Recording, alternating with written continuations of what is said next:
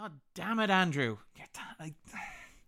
I knew he was attending a late screening, but he's got to be on time. We can't keep doing this with guests coming. Okay, hold on. I'll do what I normally do. I will hit the Zoom invite Andrew to the podcast. Okay. Alright, inviting Andrew. What? Andrew? Andrew? Andrew? Andrew? Andrew? Andrew?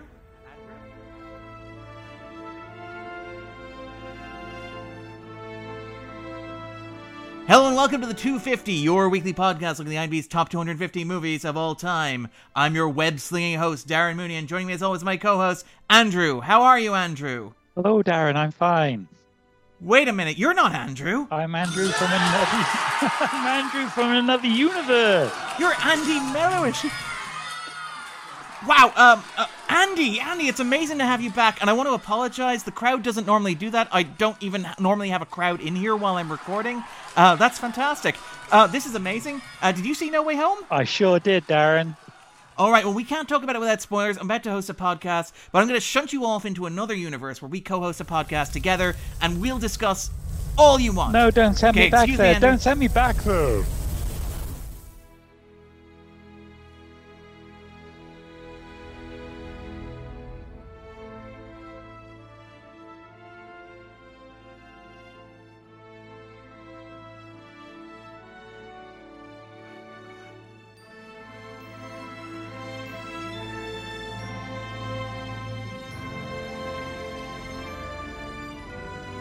Hello and welcome to the 250, your weekly podcast with IMDb's top 250 movies of all time, and sometimes looking at hot new releases and dropping episodes in the middle of the week because we're just that cool.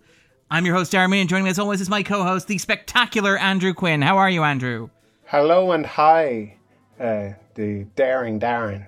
How are you doing today? Have you just enjoyed a marvelous Marvel movie?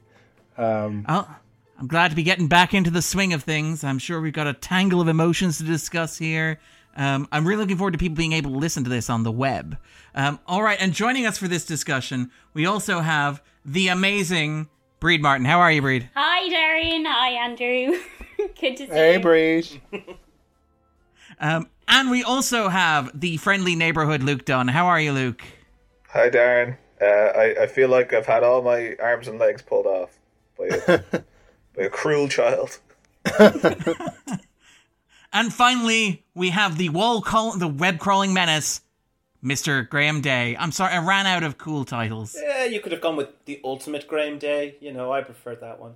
But hello. Okay, the ultimate Graham Day. Get right up there in that microphone. I did like that run. Or the superior Graham Day. He was a nice Spider-Man. Solid.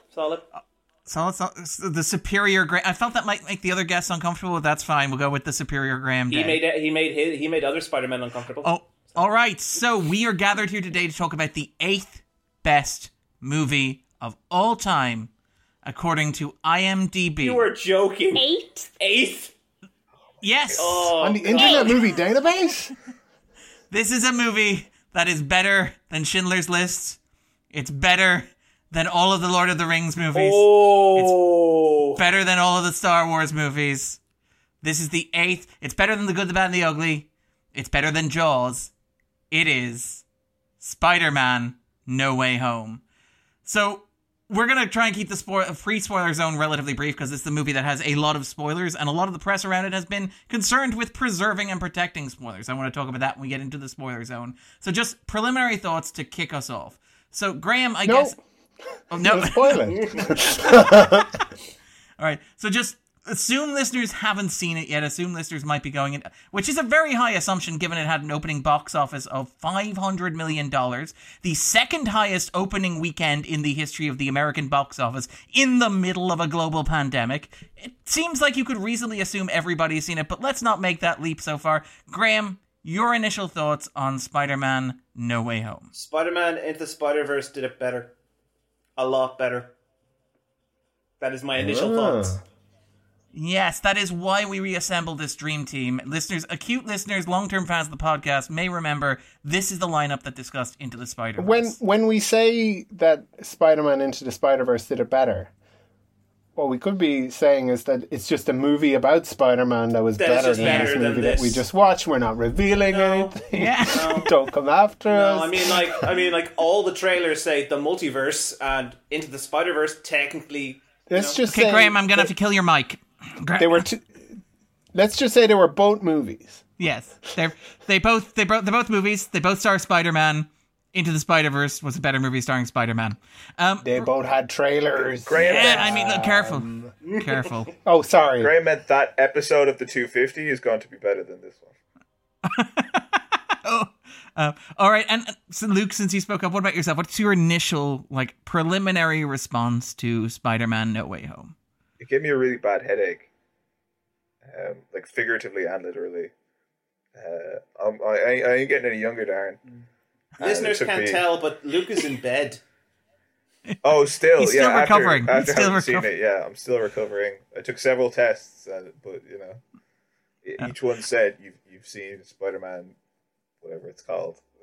But the problem was we couldn't tell if any of them were positive. Bríd, what about yourself? What's your initial reaction to Spider-Man No Way Home? I am trying to figure out how to give any kind of reaction that doesn't include a spoiler.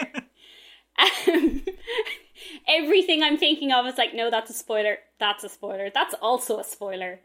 That could be a reaction. Yeah. So many spoilers. Yeah. No, I don't think I can safely say anything here. It's all spoilers. All right. And Andrew, you are literally fresh from the cinema. You were worried that you were going to miss this recording. I was considering opening a portal and summoning another Andy or Andrew to come on this podcast. What's your hot from the cinema take on Spider-Man No Way Home? I watch movie in cinema. I watched. You're doing a great job, by the way. Yeah. Movie? Yeah. He is. Movie? All right, so to kick us off then, job. let's do the 3 questions and jump right on in there. Okay, so, Bríd, to get us started, Yeah. do you think Spider-Man No Way Home is one of the top 250 movies ever made? And feel free to answer the question whether or not you think it is the 8th best movie ever made. 8th is genuinely disturbing. No, I don't really think it should be in the 250. All right.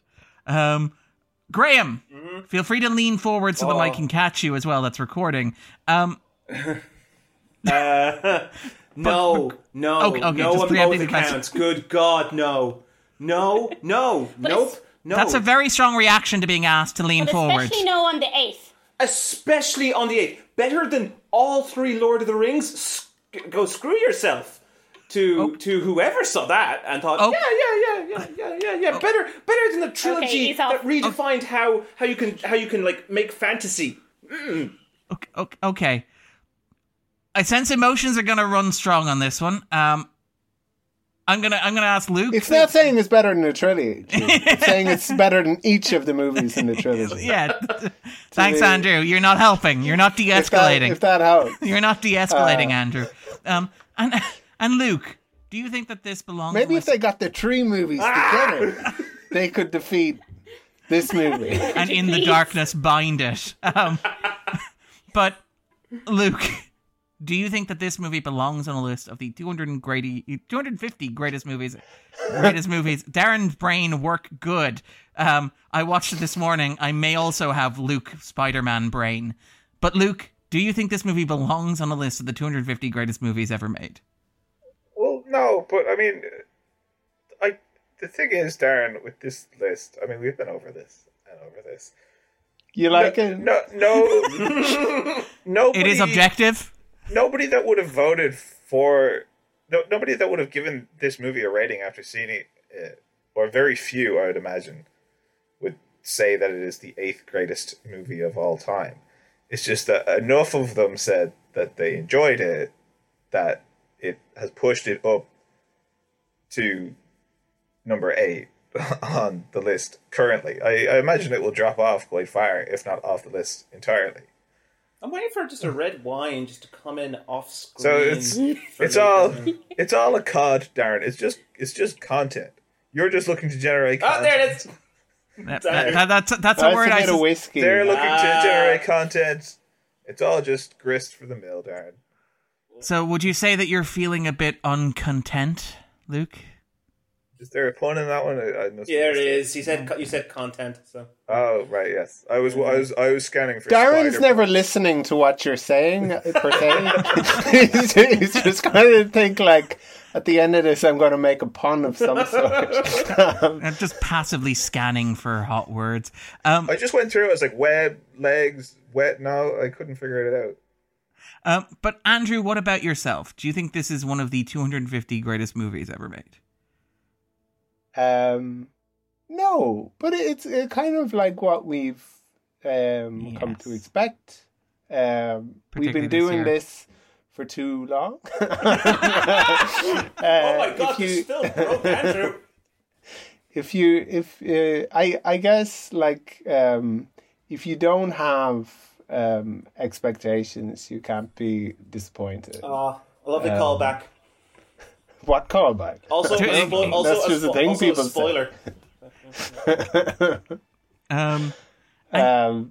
Yeah, this is one of those. Like, it's interesting that we've had. I don't like to be clear. I don't feel the same way everybody else does. I just went to see a movie, and I love the idea that Andrew's the happy one on this podcast. Andrew's the one. Like it was probably I mean, I can talk about how I saw it. It was in a cinema because there isn't a way to not watch it in the cinema, unfortunately. Did you check? And I was kind of like, I rang a nurse and I asked, can I watch this on do you have any like links? No. I did check. I don't think it'll be till like April or something. No, it's going to be on streaming services. You can pre-order it on YouTube, but that doesn't really help for this conversation. No, we're having not today. really. Yes. Imagine giving that to a child for Christmas. Here's a little box, and inside. I know you wanted to go see No Way Home, and guess what? We've pre-ordered it on YouTube. There's a little piece of paper inside a box that you can redeem. It's like Google's movies. Like, it's the same thing. Yeah. So no. I mean, I don't think it'll last the test of time to be on the top 250 movies of all time. But that's no like great kind of criticism of a movie. We've gone over this on the podcast before. It can not be in the top 250 movies of all time and still be like fine, I guess. And perfectly adequate. And for myself, this is interesting because I kind of find it interesting that Andrew is the coolest of the five of us. And when I say coolest, I mean like in the sense of like Be Cool, the musical number from Steven Spielberg's West Side Story. He's clicking his fingers, kind of walking down the street menacingly. But Andrew's... we used to do that in school, Darren. Yeah, it was so hip. We used to dance fight as well. I can see a young Andrew doing that. We would walk down the corridors in the school like clicking our fingers. Oh, that image is just... Darren, when you edit this later, you're going to find out that your reference to West Side Story was removed in order to fit in more references to Spider-Man. The Spider-Man. All right. But so for myself, the answer to this is no. And I find myself interested, again, the fact that Andrew is the one who is like most calm about this of the five of us. Because this is a thing this is a thing we've been coming to on discussions of new entries for about a year and a half since Hamilton, which is the question of like what even is a movie anymore, where it seems increasingly that it's like, okay, there are blurred boundaries between a streaming release and a movie, a live theatrical film and a movie, an extension of a television show and a movie. Graham was on talking about like Demon Slayer, for example, and there was a question about like whether or not that was really a movie, a self-contained movie, or just an extension. Is it a special edition of a movie? Oh, is that one of the ones you mentioned? We did the Snyder Cut. We did the Snyder Cut as well, which is like a mini series released on streaming, but it's as a movie, so for rights purposes. And this is one of those where it feels very much like it's a brand content delivery mechanism, more than a movie of itself. So I would say no. I do not think that it belongs on a list of the 250 greatest movies of all time. That said, I do think it's better than other recent content delivery mechanisms, like, say, The Rise of Skywalker, or Ghostbusters Afterlife, or Space Jam: A New Legacy. So it's not all bad. Not all bar. It's not. It swings right over that bar, Graham, like between skyscrapers. All right then. And Graham, would this be on your own personal 250? Your own. Okay. All right. Bríd, would this be on your quarter? No, Darren, it's not making my... Which is interesting, because normally when I'm on this, it's usually for something that does make my personal 250, so no, this doesn't. And Luke, would this be on your own personal 250? Your own 250 favourite movies of all time? No, but I don't want to give the impression that, like, I'm somehow furious or, like, really, like, upset with the quality of the movie or anything like that. Like, it is what it is. I'm more kind of... I think you and I, Darren, we're both, like, but more jaded, defeated, resigned, if you will, to... Like, it is what it is. Yeah. It's grand. We were messaging afterwards, and I think my response was, I think I'm numb, but it's fine. No, but not even that. It's just like, what, as Andrew says, like, you kind of know what to expect. It gives you that. And that's perfectly grand. And, like, when you see how many people are enjoying it, more power to them. Wouldn't be on my list, though. Yeah. I'll come back to that in a second, but I would agree with that sentiment. Andrew, what about yourself? Would it be on your own personal 250? No, it wouldn't. And no,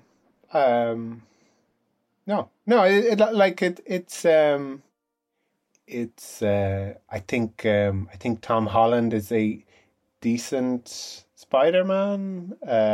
I enjoyed it. I kind of laughed like a few times during it. It had stuff that didn't really do anything for me, but I feel like I've heard at least that a lot of audiences were into it.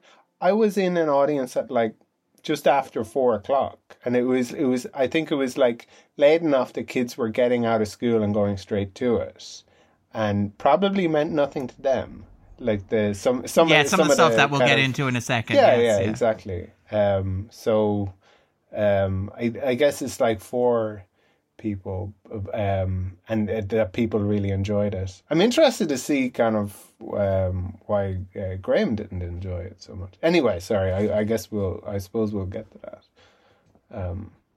But no. How about yourself? Oh, should we say, like, is this worth going to a cinema for? That seems like the real kind of question. Yes, we are literally one answer away from getting to that, Andrew. Yeah, it's kind of, yeah, exactly. Sorry, go on ahead. But yeah, no, it wouldn't be on my own personal 250. Like Luke, I feel like I'm the Grinch that ruined Christmas. Everybody seems to really, really love this movie, and that's great. Life is short, things are hard. People should enjoy things. It's really moving to see people enjoying things. I feel terrible that I don't enjoy this, and I find myself, like Luke, feeling more numb inside in reaction to it. But yeah, more power to those who do, but no, it would not make my own personal 250. And then yes, the question Andrew asked, which is, if listeners have not already seen Spider-Man No Way Home, and it is only available in a cinema, Graham, would you recommend that they pause the podcast and go to a cinema to see it? No. Sorry. Yeah, it doesn't matter what I say. People are going to see it. People have already seen it. I myself have just come from a screening that was absolutely packed with kids and like adults and all that. And yeah, everyone's going to see it. Like, you can even see it in the box office. Everyone and their mother has seen it. So it doesn't matter. Nothing matters. Oh, this is a really happy Christmas, everybody. We should say we released this. This is the podcast right before Christmas, isn't it? Yeah, no. Well, okay, we're going to be releasing some Like It Hot on Christmas Day, so it'll all balance itself. Okay, that's all right. But Bríd, what about yourself then? Follow that, as they say. But would you recommend that people watch the movie in a cinema? It's interesting what yourself and Luke were saying about how it gives you what you were expecting.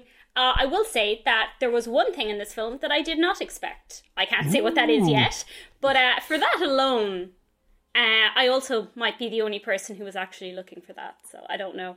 For that alone, I'd say, yeah, go see it. All right, then. And Luke, what about yourself? Would you recommend that listeners pause the podcast and go and see this in a packed cinema? Well, it's going to be so spoiler heavy what we talk about, Darren. They pretty much have no other option. It's almost as if this is a marketing strategy. I don't see how they can possibly listen to this and make any sense of it until they pause the podcast. Very true. Yeah. And Andrew, what about yourself? So you saw it with an audience. Yeah. Okay. Like I feel like I and a lot of other people, just in spite of the effort to not have spoilers, knew stuff about the movie, and not just from the trailers. But from hanging out with people like me, unfortunately, I'm sorry. Exactly, yeah. But even like being on YouTube, like the algorithm will just tell you, like if you've ever watched any of those kind of like Tobey Maguire kind of I'm going to put dirt in your face kind of videos. Who did you mention? What actor did you mention? What? I don't know why you mentioned that person in relation to this movie. I was talking about the abortion movie, the Cider House Rules. The folksy abortion movie. yeah, exactly. That was like the worst way to try and save. That was a really nice save. I really appreciate it. Thank you. Like you were reaching for that goblin bomb as it was hurling through the air. It was quite impressive. Spoiler from Lord of the Rings. Yes. Yeah. No, that I kind of like depends on the public health advice in your area and whether you want to see it. Yeah. You know, those are two factors. Not seeing it. People going, like, you can't go after 8. Yeah, I when I went to the cinema, they were great. They checked the certs when booking. They asked, like, have you been vaccinated? There, everyone was a few spaces apart. Yeah. And everyone in the audience, I think kids get a bad rap because everybody wants to blame somebody when things go bad. But they were all wearing the mask that I could see, and it was I guess it was as safe as it could be. It's the opposite with me. A bunch of kids on two sides of different aisles screaming. Like, literally, one was on their phone. Well, kids are the worst. They are causing this. Kids these days with their rock and roll and their hip hop. When Andrew said kids get a bad rap, he meant from himself.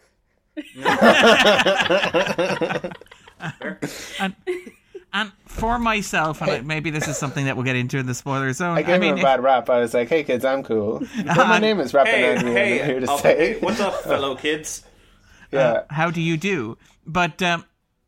I mean, look, if you're going to the cinema, odds are you're going to see this. There are reports from the States of, like, people who have tickets to go and see Nightmare Alley getting emails from the cinemas asking would they mind refunding the ticket, cancelling the screening, and staging a Spider-Man No Way Home screening instead. Yep. That's the situation that we're in right now. Guillermo del Toro.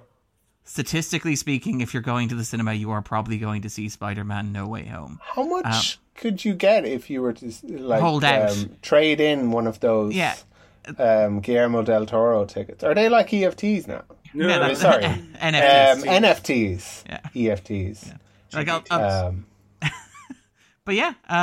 Like, so that's the situation that we're kind of in right now. If you are going to the cinema, you are probably going to see this. I mean, look, if you like the Marvel movies, if you like Spider-Man movies, you will probably respond to this in some way. If you like, without spoiling the movie, maybe nostalgia, maybe remembering things from when you were a child, feeling comfortable wrapping that warm blanket around you, you will probably enjoy it.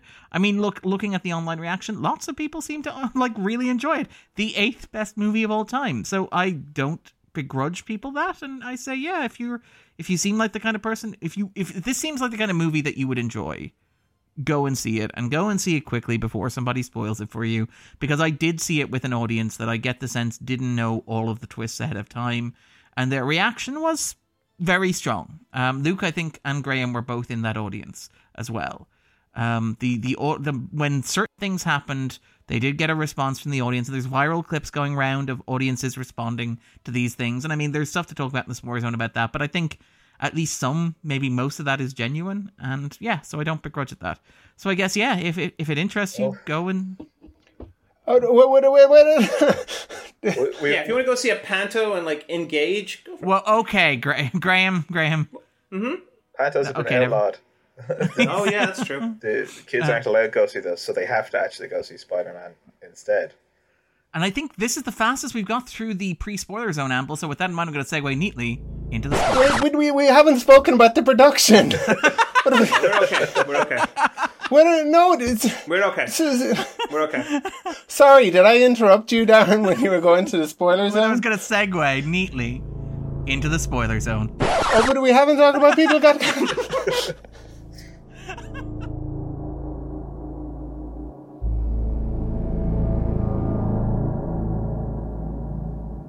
Spoiler zone! Okay. So, Bríd.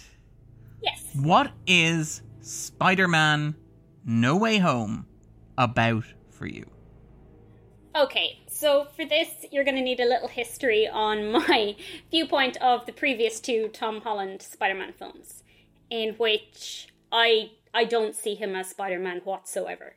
I have referred to him in my head as Iron Man Jr., which I actually saw was one of the tabloid headline things in the film, so I was quite happy to see that.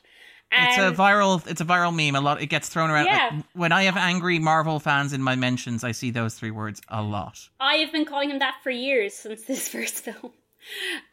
So the one thing I got in this film that I was not expecting was Spider-Man. I had definitely not been expecting it, and I kind of felt, by the end, he'd kind of almost earned the right to call himself Spider-Man. So that was my main takeaway. Whatever else nonsense was going on, I'll give him that.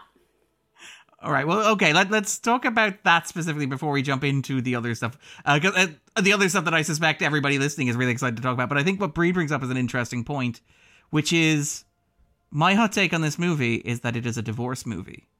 It is the most high-profile divorce movie since Marriage Story 2 years ago.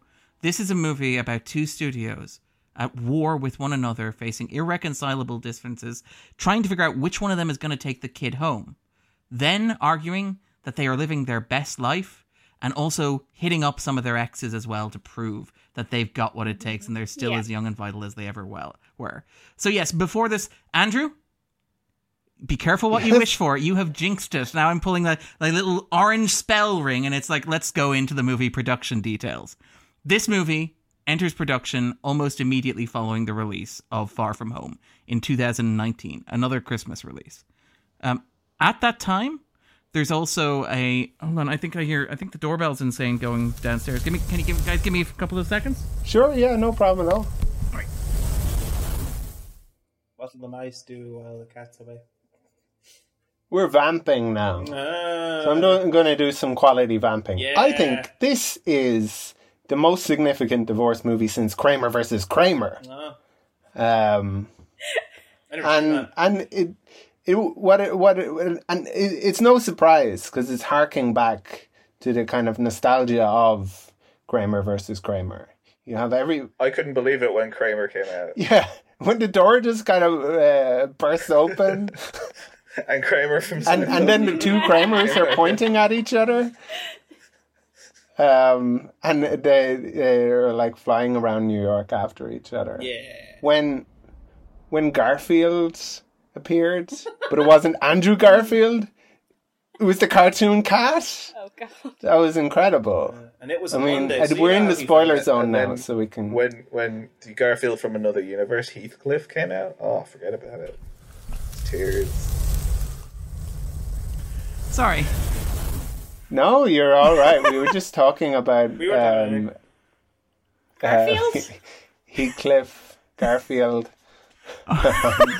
The important points. But yeah, so this is a divorce movie. So Andrew, you wanted to know the production history. Let's dive right on in there. 2019. After release of Spider-Man Far From Home, a movie that makes $1.3 billion globally at the box office, becomes one of the top 10 highest grossing movies of all time upon release. Marvel Studios and Sony look at that and they say, hey, we'd both like a bigger piece of that pie. Marvel say, hey, the contract that we share over Tom Holland is coming to an end. We would like to renegotiate it.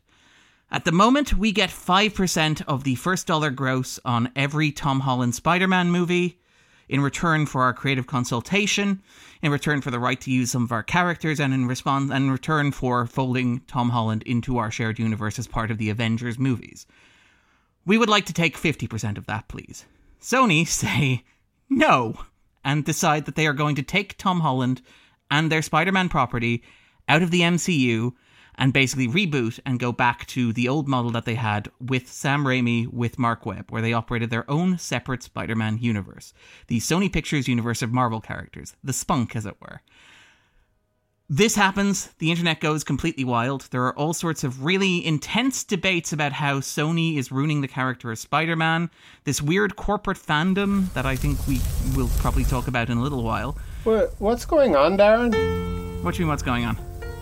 I mean, something's strange with this meeting. What's happening?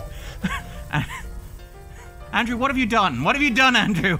It must have been something I said before in the spoiler zone. I wanted you just to... Wait, what's happening? Bag news! And I wished it and he came along, just like magic. There's twists and Yeah, turns. wow. Oh, there's twists and turns, ladies and gentlemen. Twists and turns. I was not The podcast audience was not expecting that. By the way, that's the same reaction that we got in the movie when Andrew Garfield and Tobey Maguire appeared. So consider yourself very lucky. Phil, how are you? What the goddamn piss hell are you all talking about? Excuse me, but I am here to discuss the miraculous entry straight into the top 10 of the undisputed masterpiece that is Paul Thomas Anderson's Licorice Pizza. Are you all not? Good one. You're from another universe, Phil. Is that what is happening? My mind unraveling so soon. What? Have you seen the Tobey Maguire Spider-Man? Is that what you've come here to talk about? I remember that movie. Phil, but you that's did not like- see this film. Last I heard, that's like 20 years ago. Is it not? Right? And there are It no was other indeed. Spider-Man movies to talk of, correct? Well, have we got a deal for you? They've made more. There's like 7 more. And there's a Sony Pictures universe of Marvel characters that includes a star vehicle for Jared Leto. Woo! A star my vehicle. God. Oh no! There were... Oh, I see. What? I don't like this universe. I mean, Can I say right now? the happy wish you universe could- I came from, the highest rated comic book movie of all was American Splendor. What is this? Yes, with Paul Giamatti. Can we He's talk playing the about that? Russian I love that rhino. Playing the Rhino. Yeah, he plays the Rhino in Amazing Spider-Man just 2. play the Rhino. I was really disappointed that this movie didn't feature a subplot with the Sandman and the Rhino going on a trip through wine-tasting country. Yes. I don't know. This universe is freaking me out. Darren, you've lost weight. Andrew, you've gained weight. And is it that we love Merlot and hate Pinot Oh no! Noir? If anybody orders Merlot, I am leaving. I am not drinking any Merlot. Now that All should right. be in the top 250 as well, incidentally. It's like when Venom entered the MCU. What's a venom? Listeners are wondering, what did Phil think of this movie? What Yes. movie? Yes. Gotta give him the 4 questions. Of course Phil didn't watch As it. in the Tobey Maguire Spider-Man. I haven't seen that in a very long time. Yeah. Uh-oh, he's looping. His audio seems to be skipping. His licorice pizza seems to be tripping. I'm really looking forward to Licorice Pizza. should. It's really great. It's really great. As disgusting all as right. it sounds. So Well, Anyway, so anyway, I'm sufficiently freaked out, so I'm going to go return to my universe where things make a lot more sense. And there's Can we come with Thanks, you? Phil. thanks, Phil. It's totally worth it. Great seeing you. Bye, Love Phil. you. Ezra Love you, Miller. Phil. Bye. Bye, Phil. Take me with you. Bye, Just like that, he was gone. Like my favorite part of the film, Eddie. What a bewildering experience. What? It was cool to see him. Phil. No, I know. All- but you were so all right. sad. Okay. I'm so sad to So see him what go. what happens then is basically Sony go off. There's this big fandom thing where fans are online. They're very upset about Sony taking Spider-Man away from Marvel Pictures. So they strike a deal at the last possible minute. And what I think watching this movie is that it feels very much like you're watching Sony at the negotiating table, because much like any face is a biography, I would argue that every movie is a documentary of its own production. And what's really interesting as we reach the franchise age is that we have this thing where these movies that are about these grand corporate behemoths and their relationship to one another end up becoming about that. They end up like narrativizing that. So like you have this weird relationship between Sony and Marvel where Sony got the rights to Spider-Man in the 1990s and they made their own series of movies and those are massively successful. Marvel Studios came along in 2008 with Iron Man, ended up making a bunch of great movies with B-list kind of superheroes like Iron Man, Captain America. And you have this kind of relationship where Sony have arguably the crown jewel, the most recognizable and iconic comic book character of all time who maybe isn't Batman. And you have this thing... Or Superman. Or Superman, maybe. I think there's some argument that Spider-Man outsells... Really? I think there's some argument that he outsells Superman anyway. He might also outsell Batman. And so, you mean in comics? In merchandise, right. In merchandise as well, around the world, just as an IP, just like lunchboxes, clothes. Dressing up as Spider-Man is much more fun, maybe, than dressing up as Superman. Yeah. So you have this thing where Sony then had this crown jewel, and then you have the Sam Raimi movies, which launched the superhero genre.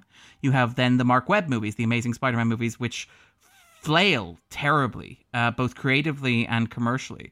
I think somewhere like the Amazing Spider-Man 2 made $750 million worldwide and somehow only made $50 million of profit, which is quite a kind of a tailspin.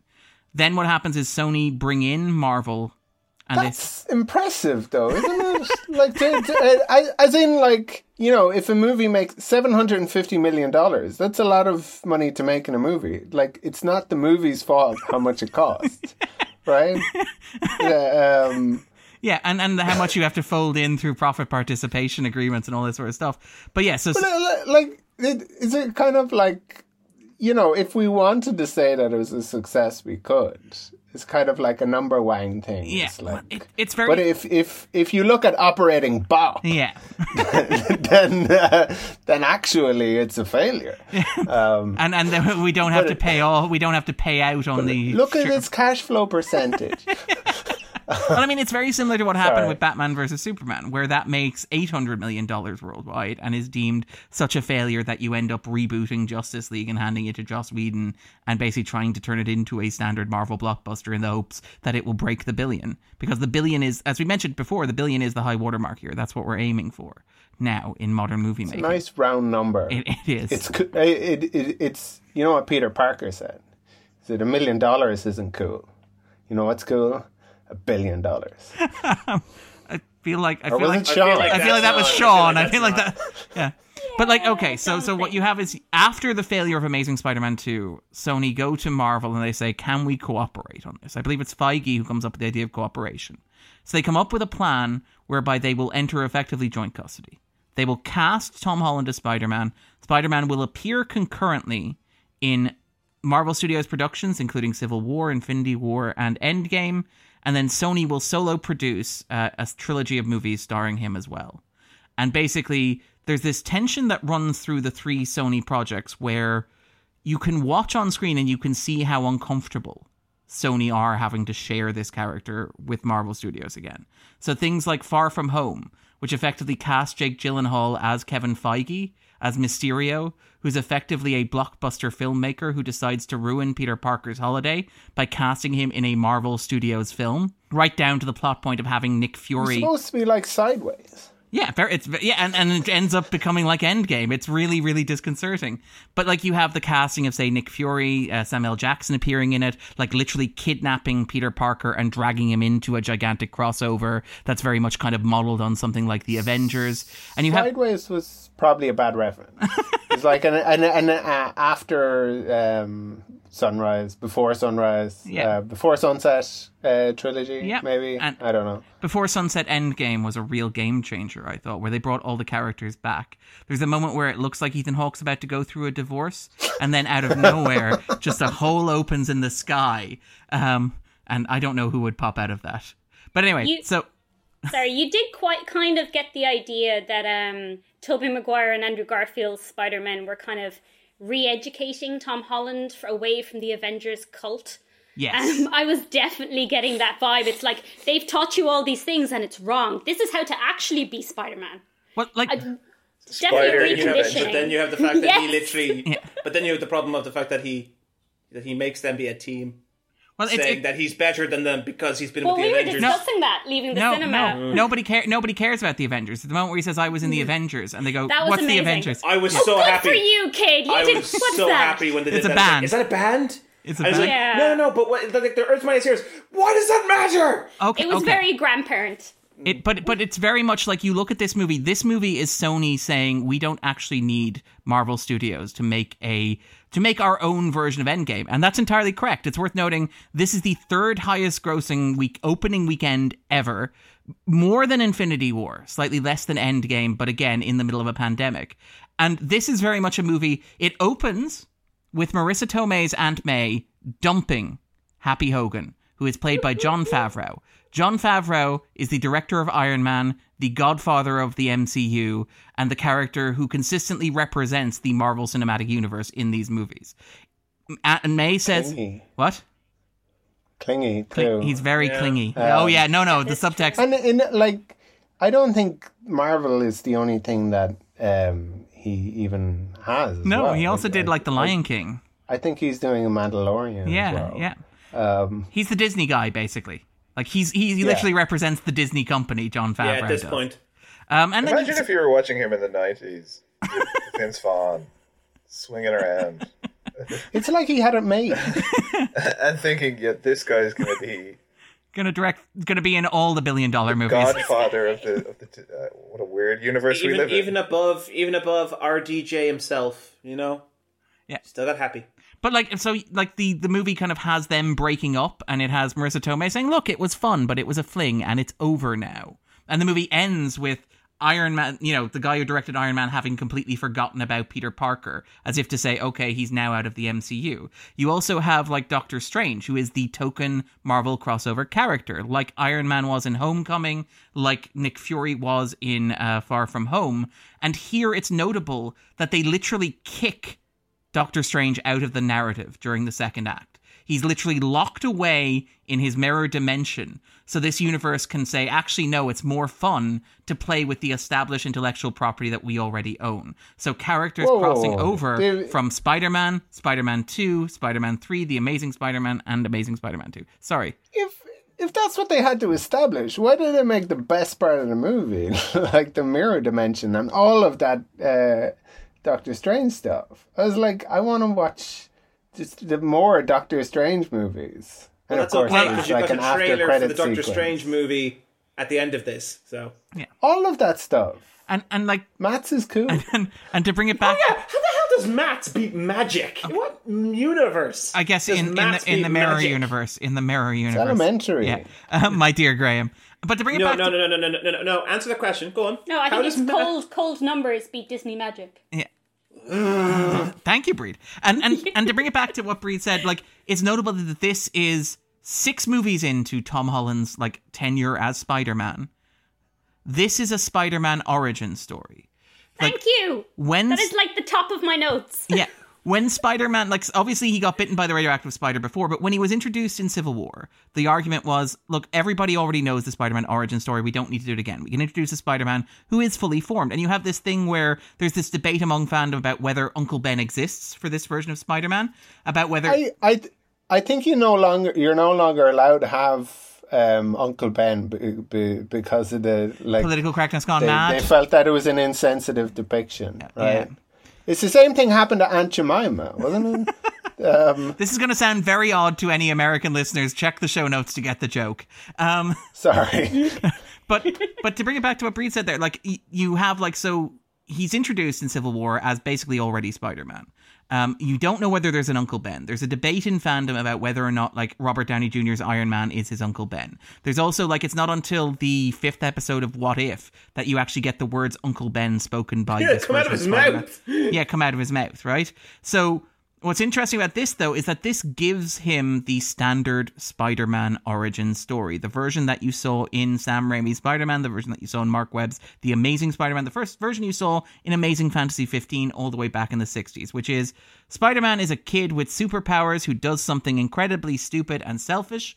He allows an evil person to escape without consequence because it's not his responsibility to stop them. That evil person kills a relative of his. That relative imparts to him the importance of with great power, there must also come great responsibility.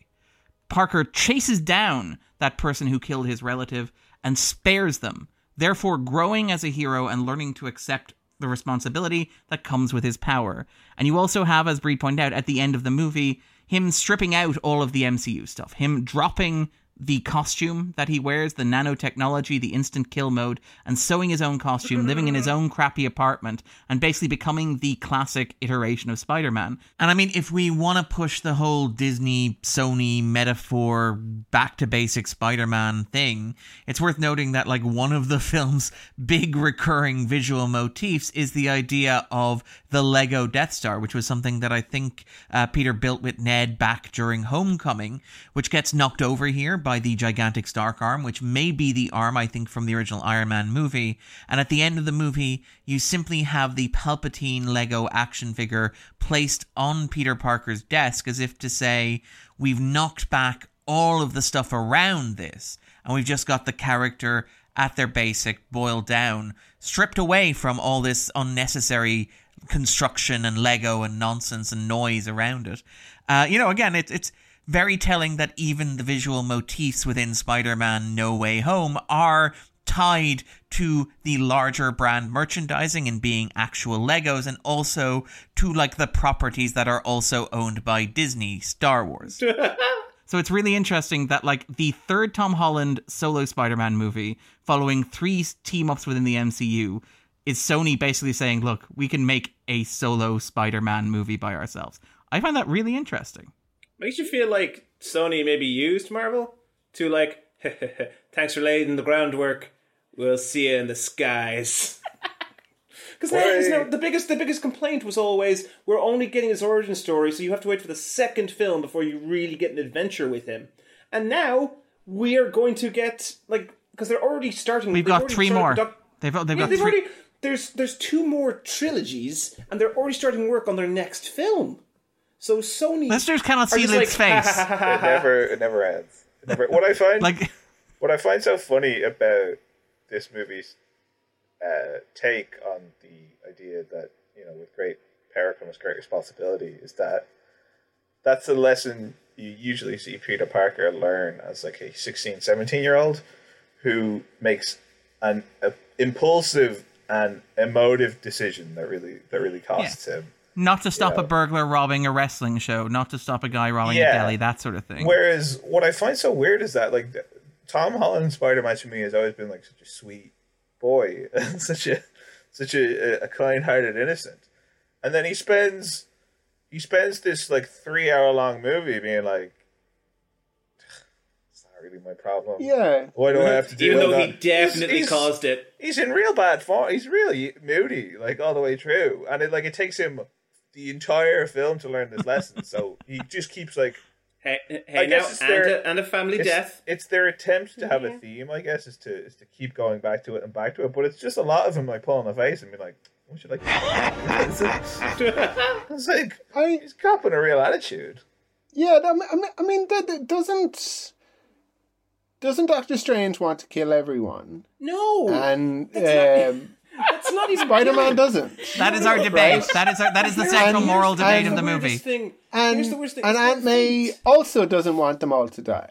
But they're going to die either way. It's like we should save them, cure them, right? And like Aunt May, or is Aunt May saying like we need to help this person, as in like kill this person with mental health problems. They'll be happier this way. What I really think you see happening here is this kind of allegorical or metaphorical idea of the whole great power and great responsibility thing, which Sam Raimi does really well in the original Spider-Man, which is it's a very heightened reality. It's a very unliteral kind of truth that you see in terms of Peter Parker, the dorky teenager, all that kind of stuff, being retrofitted into this like plot and teasers and spoilers and everything has to connect to the next bit of the MCU kind of storytelling, where it's much more. And look, these are all movies for kids, so you kind of you wouldn't hold it too much against it. But it's a very literal and very infantilizing approach to those ideas, where the choice is either to kill all the baddies or to use good guy juice on them to make them good and then send them away, so you don't have to worry about them anymore. and so like really either decision that Peter Parker has to make doesn't make emotional sense. It's so disconnected from anything resembling emotional reality. Yeah, and it kind of, he has this like dark night of the soul thing that again you can never really emotionally buy into, and then it kind of just resolves itself quite unnaturally. and this is all to bring you to, and now he's ready for the next adventure, and it's just constantly there's $1 on a string that you're kind of chasing after, and every time you get over to it they're just like, oh, we're going to yank it onto the next bit of this phase or whatever. It really detracts, I think, from the resonance of what they're actually trying to say, because they're doing it so not half-heartedly but so mechanically, calculatedly. Yeah. That's it. Yeah, I mean, we'll talk about that maybe in recommendations. There's so many things. Andrew recommends calculating things. Maths is cool. Maths. If you turn a calculator upside down, yeah, it says boobies. But like, okay, so like, I mean, the angle of the dangle is okay, all right. Enough, Andrew. We need to inject you with some good guy juice. The 250 slash, the 250 Darren. slash, I know. 250 kind of slash fandom just went a bit wild with that suggestion. But the fan fiction. Yeah, think of the imagery. Okay, but what I always knew it would be you, Darren, who would take things too far. I'm going to stop writing my Andrew Garfield, Tobey Maguire, Tom Holland / Vic, and open up my Darren Andrew tab. Hang on. Thank you.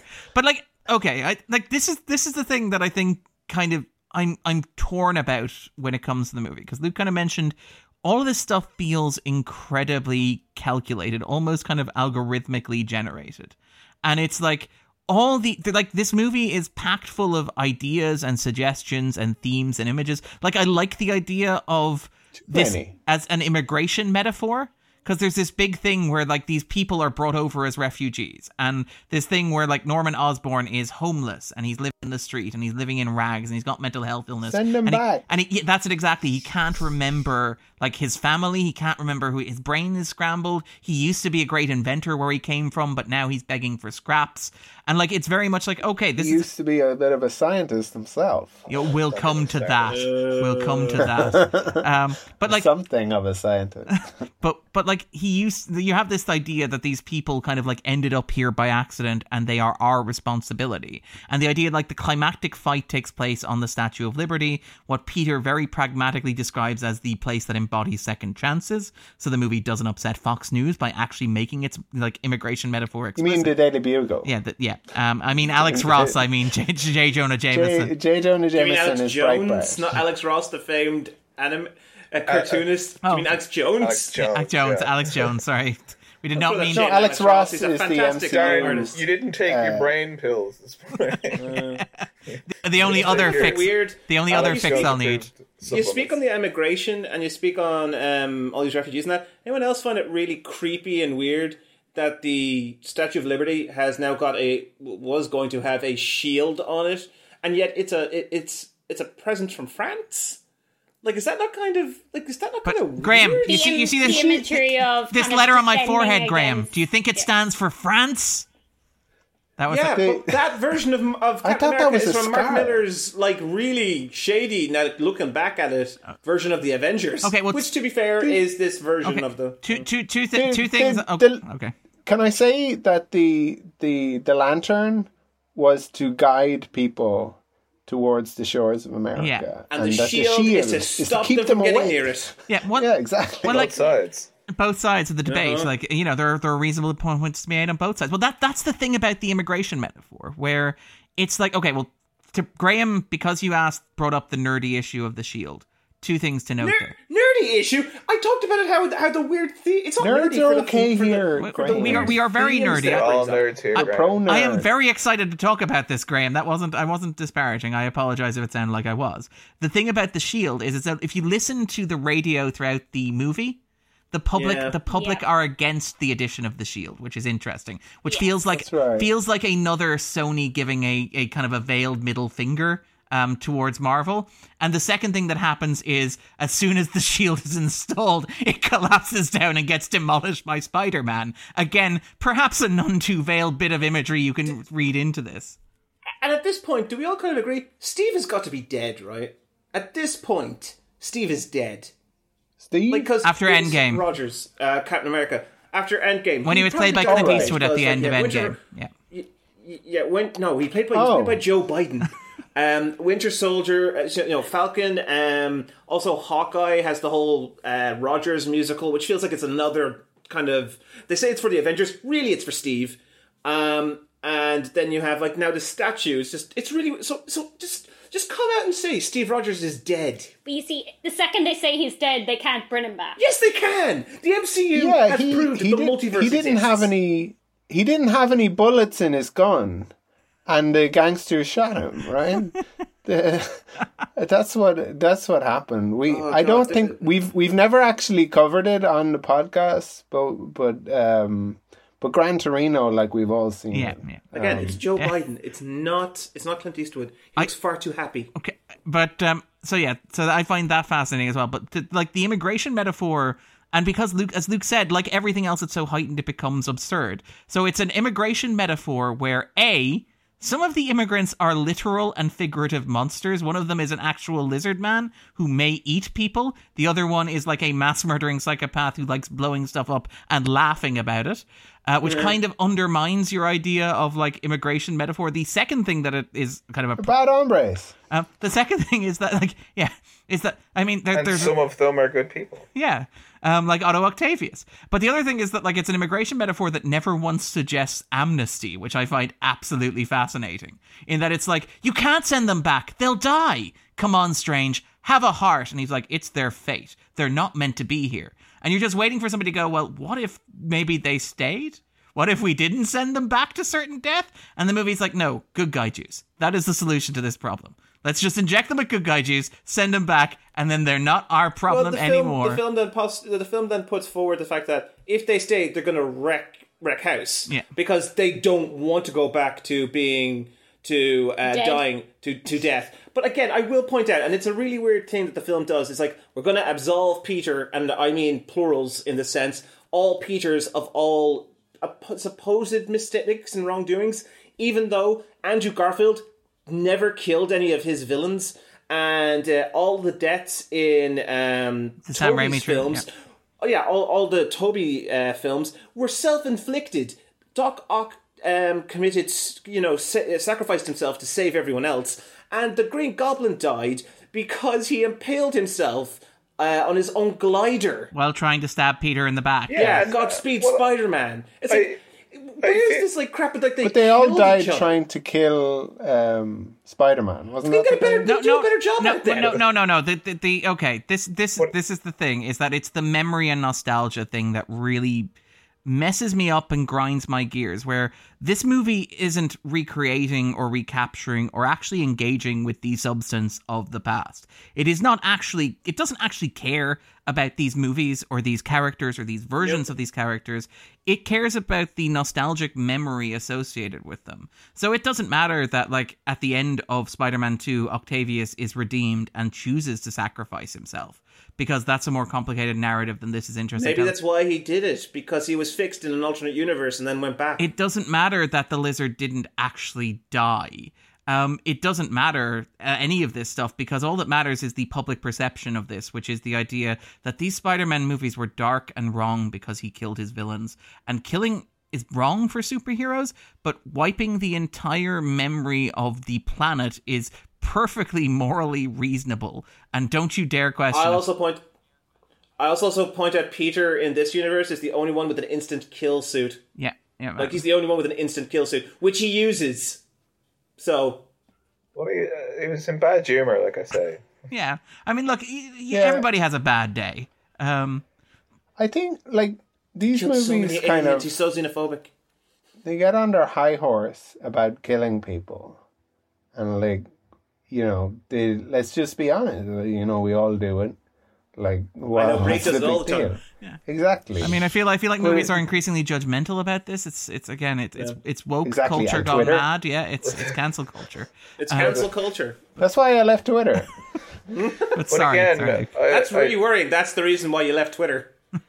sorry. Again, like the villains in particularly the Sam Raimi Spider-Man movies were always supposed to be in conversation with what Peter Parker as a character was going through himself in each individual film, and have thematic resonance not only with each individual film, but again that overarching idea of power and responsibility.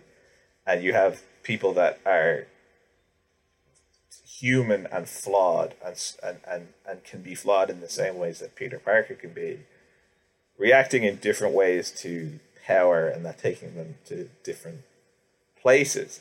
And again, you see in this film where Peter is struggling with his own sense of responsibility and also struggling with his own rage and frustrations. And he has this whole thing as the movie goes on where he's like, I want to kill the Green Goblin, Norman Osborn, the Green Goblin. And it kind of just doesn't really do anything with that. Kind of, because I feel like they don't know how to in a way that squares all these corporate circles. You know, it doesn't tie it all up neatly for Marvel or for Sony or for, you know, it's bad for the brand if you know, I think they don't know how to deal with it, so they kind of just say that they've dealt with it. I mean, it's very unsatisfying. This is something I kind of want to get into. I mentioned it before the spoiler zone. This is a movie that really, I think, suffers from spoiler phobia. Like, it suffers. Yeah, 100%. Suffers. Well, sorry. No, Okay. Well, when I say suffer, I mean suffers suffers like creatively. It certainly benefits commercially, I think, from spoiler phobia. How much is it worth, though? As in, like, I'd be curious to know, because I think what the studio were trying to do, and I don't know if they actually leaked things to make people kind of speculate on what might be in the movie. But is the best way to watch this to know nothing, which is kind of almost impossible, and is the novelty of the movie to kind of go in and be like, oh, I just thought this was like a third Spider-Man movie. Like, I've watched 1, I've watched 2, but I didn't think all this would happen. I thought they were just ignoring that all that Garfield stuff happened. I thought they were just ignoring that. How weird is it that it's like the third movie? I get that J.J. Abrams Star Trek movie like did it in the first one and said it's okay that you love those old Star Trek movies because this is a different universe. And it's like, who would expect them to do this? Or maybe everyone would expect them to do this. I feel like because the audience for this is so enormous, you are just proportionally going to have millions of viewers that are going to have had no idea about any of this stuff. Right. But with such a large amount of people, I feel like there's an element of kayfabe to this spoiler culture. Yes. Yeah. Right. Where we're all kind of in on the idea of not spoiling something. But when you have like Andrew Garfield being asked over and over again over the course of several years if he's going to be in a movie, and he's conspicuously denying it in public interviews every time, they do that same thing in wrestling where they ask somebody that's coming to show up in the Royal Rumble, you know, are you going to be a surprise entrant to the Royal Rumble? I did feel that fun. And surprise, surprise, they say no, so that when you show up, people act more. And it's about kind of buying into your own surprise. You know, when you see those videos of people cheering in the cinema, I'm not saying that those people aren't excited. Of course they are, but they have there's an gone element of performativity into it, with this idea that they're going to have something to cheer about, and if X happens, they'll certainly cheer about that. You know, and I think that that's fine. Like, I think that that's it's its own kind of form of entertainment, but but I think that there is a certain amount of buying into it. Like Darren, when yourself and myself and Darren and Graham and Bríd saw the film first last week, they had one of which is very commonplace now among these big tentpole movies, the pre-screening please don't spoil video. We'll include in the show notes, which includes one of the characters who is hypothetically a spoiler. Jamie Foxx is Electro. Jamie Foxx. And when you have that immediately before the film, and in the midst of a message saying, "Oh no, the reason that we're saying all this is to preserve the surprise for people." But we don't mind spoiling it for you. But I mean, even in the video themselves, Tom Holland's like, "Oh, but Jamie, you're a spoiler," and he's like, "What do you mean I'm a spoiler?" And it becomes part of the performance and pantomime of it. So it becomes about this idea, not that there are legitimate surprises or that the surprises themselves legitimately matter. I don't think you lose anything in theory from knowing that Thomas Hayden Church is in this film. Is Thomas Hayden Church in this film? Is he in it? But is Risa Fons in this? Because I'm not sure he is. But about the idea that there are spoilers to be seen. And a movie that spends a lot of time marketing the idea that it has a lot of spoilers in it, surprise, surprise, ends up earning more. Like, they're not saying, don't spoil West Side Story. You know? But I want to know how the Jets and the Sharks get on. But that is the thing, though. It becomes a way of kind of driving enthusiasm and interest. And I mean, look, if it works for people, it works for people. And I think there is something to be said about the communal experience of movies and the idea of being in a crowd and experiencing a movie, and this being a form of that. And I'm wary of kind of looking down my nose at that, or people who do look down their nose at that. I found myself quite discomforted at the number of people sharing videos of people cheering at this online and going, look at how awful this is. I find it hey, they're enjoying the movie. There are probably maybe COVID concerns right now about screaming that loudly in a room that packed. But I mean, as an idea, having that emotional connection to a film, even if part of it is performative, I think that's wonderful and amazing and moving and great. And I find myself spectacular. Yeah. A friendly neighborhood experience is how I would describe it. Superior. But I find myself coming back to that thing that Luke said, where this is all calculated and knowing, and it's you know, and we know, and you know that we know. And you cannot talk about this movie. And I mean, I've covered this movie on radio, and I have to say, look, go and see it if you care about spoilers, because you're going to be revelations in there. If you want to see it unspoiled, you need to see it as quickly as possible this weekend, which naturally drives up the big opening box office weekend, because you have that fear of missing out. And that kind of leads to a situation where this earns $237 million in its opening weekend in the United States, and the next highest grossing movie earns $3 million. That situation that we're in. Nightmare Alley earns $3 million in its opening weekend, because all of its screens are showing this movie. Darren, you should have said, if you want to see, if you don't want to be spoiled for Nightmare Alley this weekend, you don't want it spoiled. Yeah. But it's just a strange shift in the culture of what a spoiler constitutes. Because if you think of all the most famous examples in pop culture from. And this is the spoiler zone, so go ahead there. Well, before the kind of turn of the 21st century, if you think of stuff like, I See Dead People or all that kind of thing, Kaiser Soze, it's something that changes the story and would affect your experience of viewing that story. And there are bits of that in this, but what they're primarily talking about is a different thing. It's reveals. It's these certain moments, and it's the seventh lead or the eighth lead of this movie, but which is absurd. There are so many moments in this film that are, I don't want to say spoilers for the sake of it, but they really have no substance in themselves or no real resonance to what the movie is as a whole. Like when you see Charlie Cox show up in this movie, as Daredevil? Daredevil. That's Matt Murdock. He's the lawyer. He's a great lawyer. I like that. I like that as well. I also find it incredible the incredible synergy that also Wilson Fisk is in Hawkeye the same week. Holy crap! It's almost as if these things are very carefully stage managed, like professional wrestling, Graham. It's nice to see him, and it's cute, and it's it got a nice whoop of surprise out of our audience in that. But there was. Yeah. If that had just been anonymous lawyer number 3, lawyer, the or just a blind lawyer, exactly the same. Or a deaf lawyer, who knows? I don't know, Luke. I don't prejudge. But Bríd, how did you feel about when we were watching it? Like, how did you feel?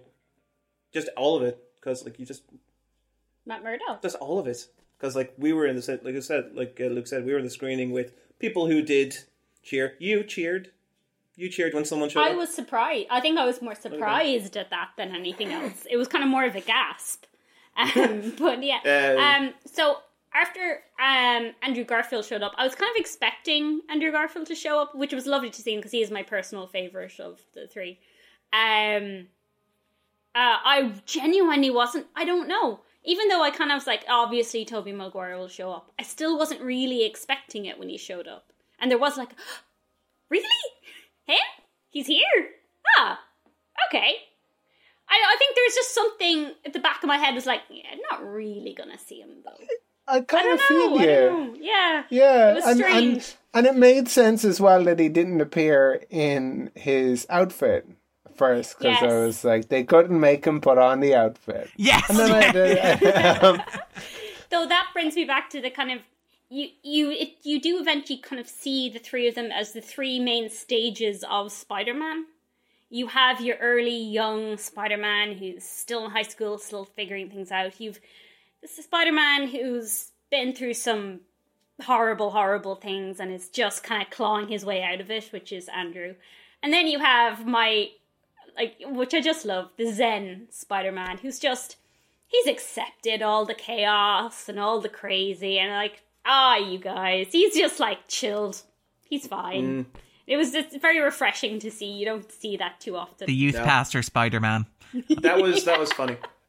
I did just relaxing and talking about each other. Just how you doing? I'm doing okay. I did feel the whole apologist scene with Andrew was annoying, but I did. I'm lame. Bonded. I'm lame. I'm lame. Yeah. No, he's not. Amazing. No, he's not. I didn't perform up to box office expectations. Yeah, exactly. It's just I'm not as good as you, and I don't make as much money as you. Yeah, well, you know what? You got in spades that those two don't. Acting quality. Okay, all right. Easy. It's just everyone just going, oh my God, Andrew Garfield's back. Yeah, where were you guys when his films were out? $250 million worth of you were missing. I didn't watch any of them. If you want anybody to direct your anger at, Graham, is it Darren? Attack me, because I didn't see either of those movies. And you may have made the right choice, Andrew. You may have made the right choice. I watched the Sam Raimi. I'm sorry. No. I was about to get very angry. He did not make the right choice. You want to talk about interesting stories that, they might not be as good as the rest of them, but at least they make interesting choices instead of going for super safe options where it's not Spider-Man, it's Spider-Man and his amazing box office friends. All right. The Amazing Spider-Man 2 didn't make this list. Maybe it's on the bottom one. I don't know. It is not. Whoa. How dare you? Luke, stop stirring. Stop stirring. The Amazing Spider-Man 2 is one of, in my opinion, the best Spider-Man films, and one a really great superhero film. Because you know what? It's not afraid to show the darker side of things, the tragedy.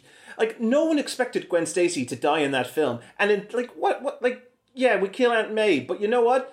When you have her in about half a film, and then you have her in, I don't know, a third, maybe even a 16th of the next film, you don't really feel that sting when she dies from something. And she, even though Marissa Tomei is giving her all in that scene, I'm really easy to make cry. Everyone in this knows, can attest to it. Yeah, I'm super easy to cry. Every time Andrew Garfield showed up, I teared up. I cried a little bit, because that scene when he saves MJ is beautiful. Every time I say mean things about you. Yes. Okay, Andrew. But you know what? All right. With Aunt May dying in his arms. Actually, that is a question I was wondering about you guys. How did each of you react to Aunt May? Because just personally, I didn't really get anything from it. I was a little sad I was choked up. I Peter. don't like seeing people die. He's Yeah, lost I didn't someone feel important. it personally. But there was nothing really. No.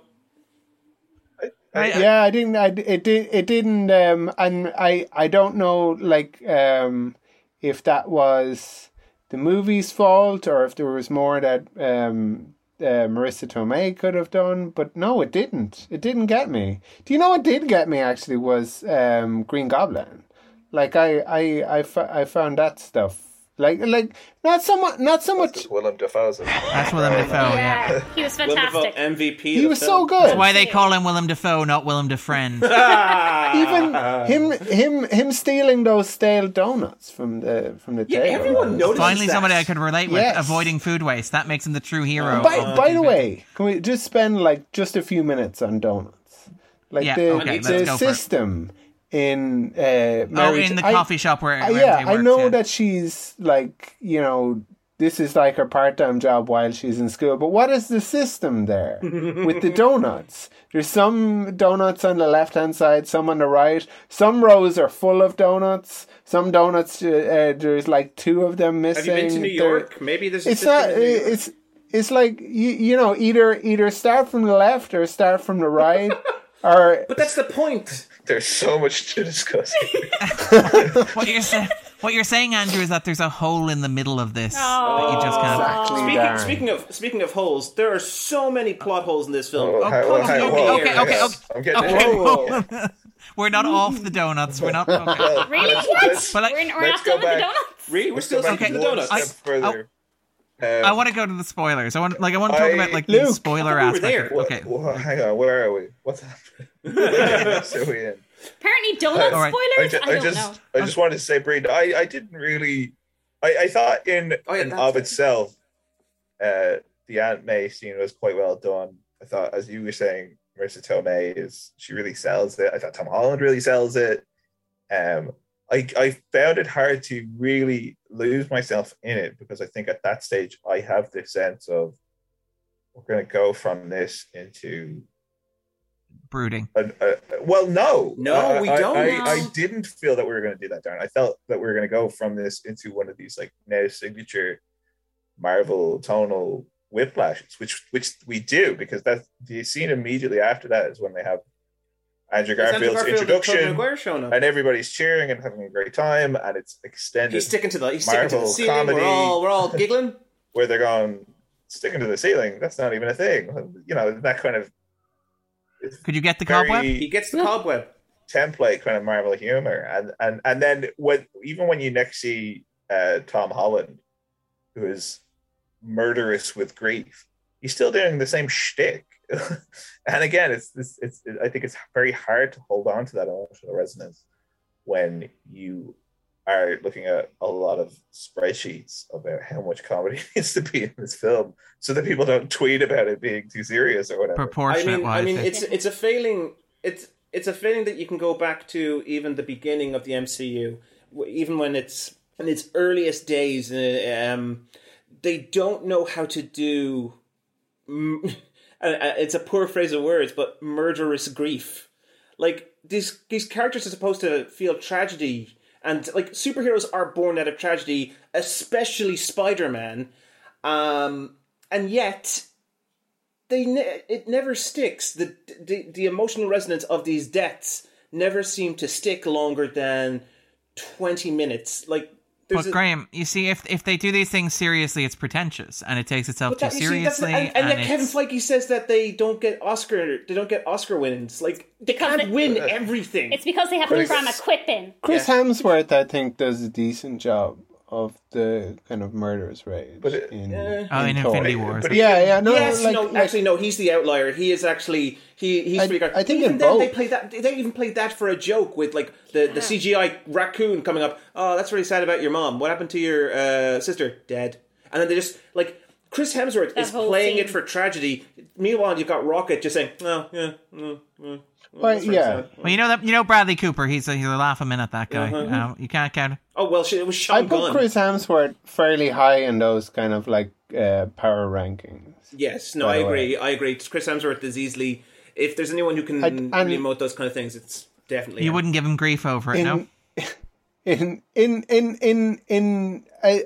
well, he's quite good at the other side of things, which we kind of, I guess, might criticize tonally Marvel movies doing. And I don't think we'd criticize them if they did it well. But like Thor Ragnarok, I think is one of myself and Andrew's favorite Marvel movies, and that's pure comedy. Even in Avengers, like he really delivers on the comedy. Like I love the line kind of where he's like saying, "That's my brother," And they're like, he's killed hundreds of people as like half-brother. Yeah, he was adopted. He's adopted, yeah. See, that kind of works. Adopted, yes, That he's still adopted. rides that wave nicely, I thought. But it's just... Yeah. The thing is, a lot of people now, because we all saw the film, Venom is in the film briefly, and they leave a little piece of him. Like, Venom is left a little bit left in the MCU, so the MCU can, like, go on and you can have your symbiote suit.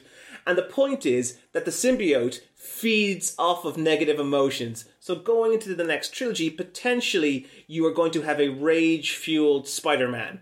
And this is the MCU's chance to do the symbiote suit proper, as opposed to the jazz dancing freak that was Tobey in Spider-Man 3.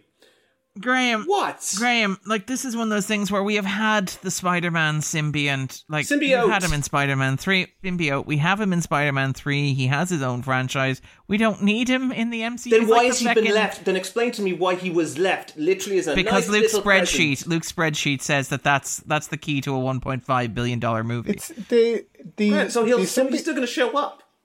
The symbiote is going to get angry because the bartender isn't polishing the glass the way you're meant to polish a glass. You just got like I love Andrew's focus in like Spider-Man No Way Home. It's on like the serving staff. It's like you people need to do better. Somebody should be focused on you need to do better. Exactly. Okay, can we take a step He's back up pawing then? the glass. Okay. He's getting his fingers all over it.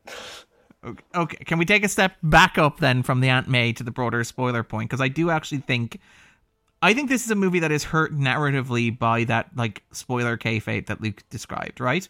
Where you look at something, and I've watched this movie twice. Watched it once with Bríd, Graham, and Luke. Didn't get it, didn't connect with it, so I thought I'd try it again. So I watched I watched Far From Home and Into the Spider-Verse and went into it again, and that did not do this movie any favors.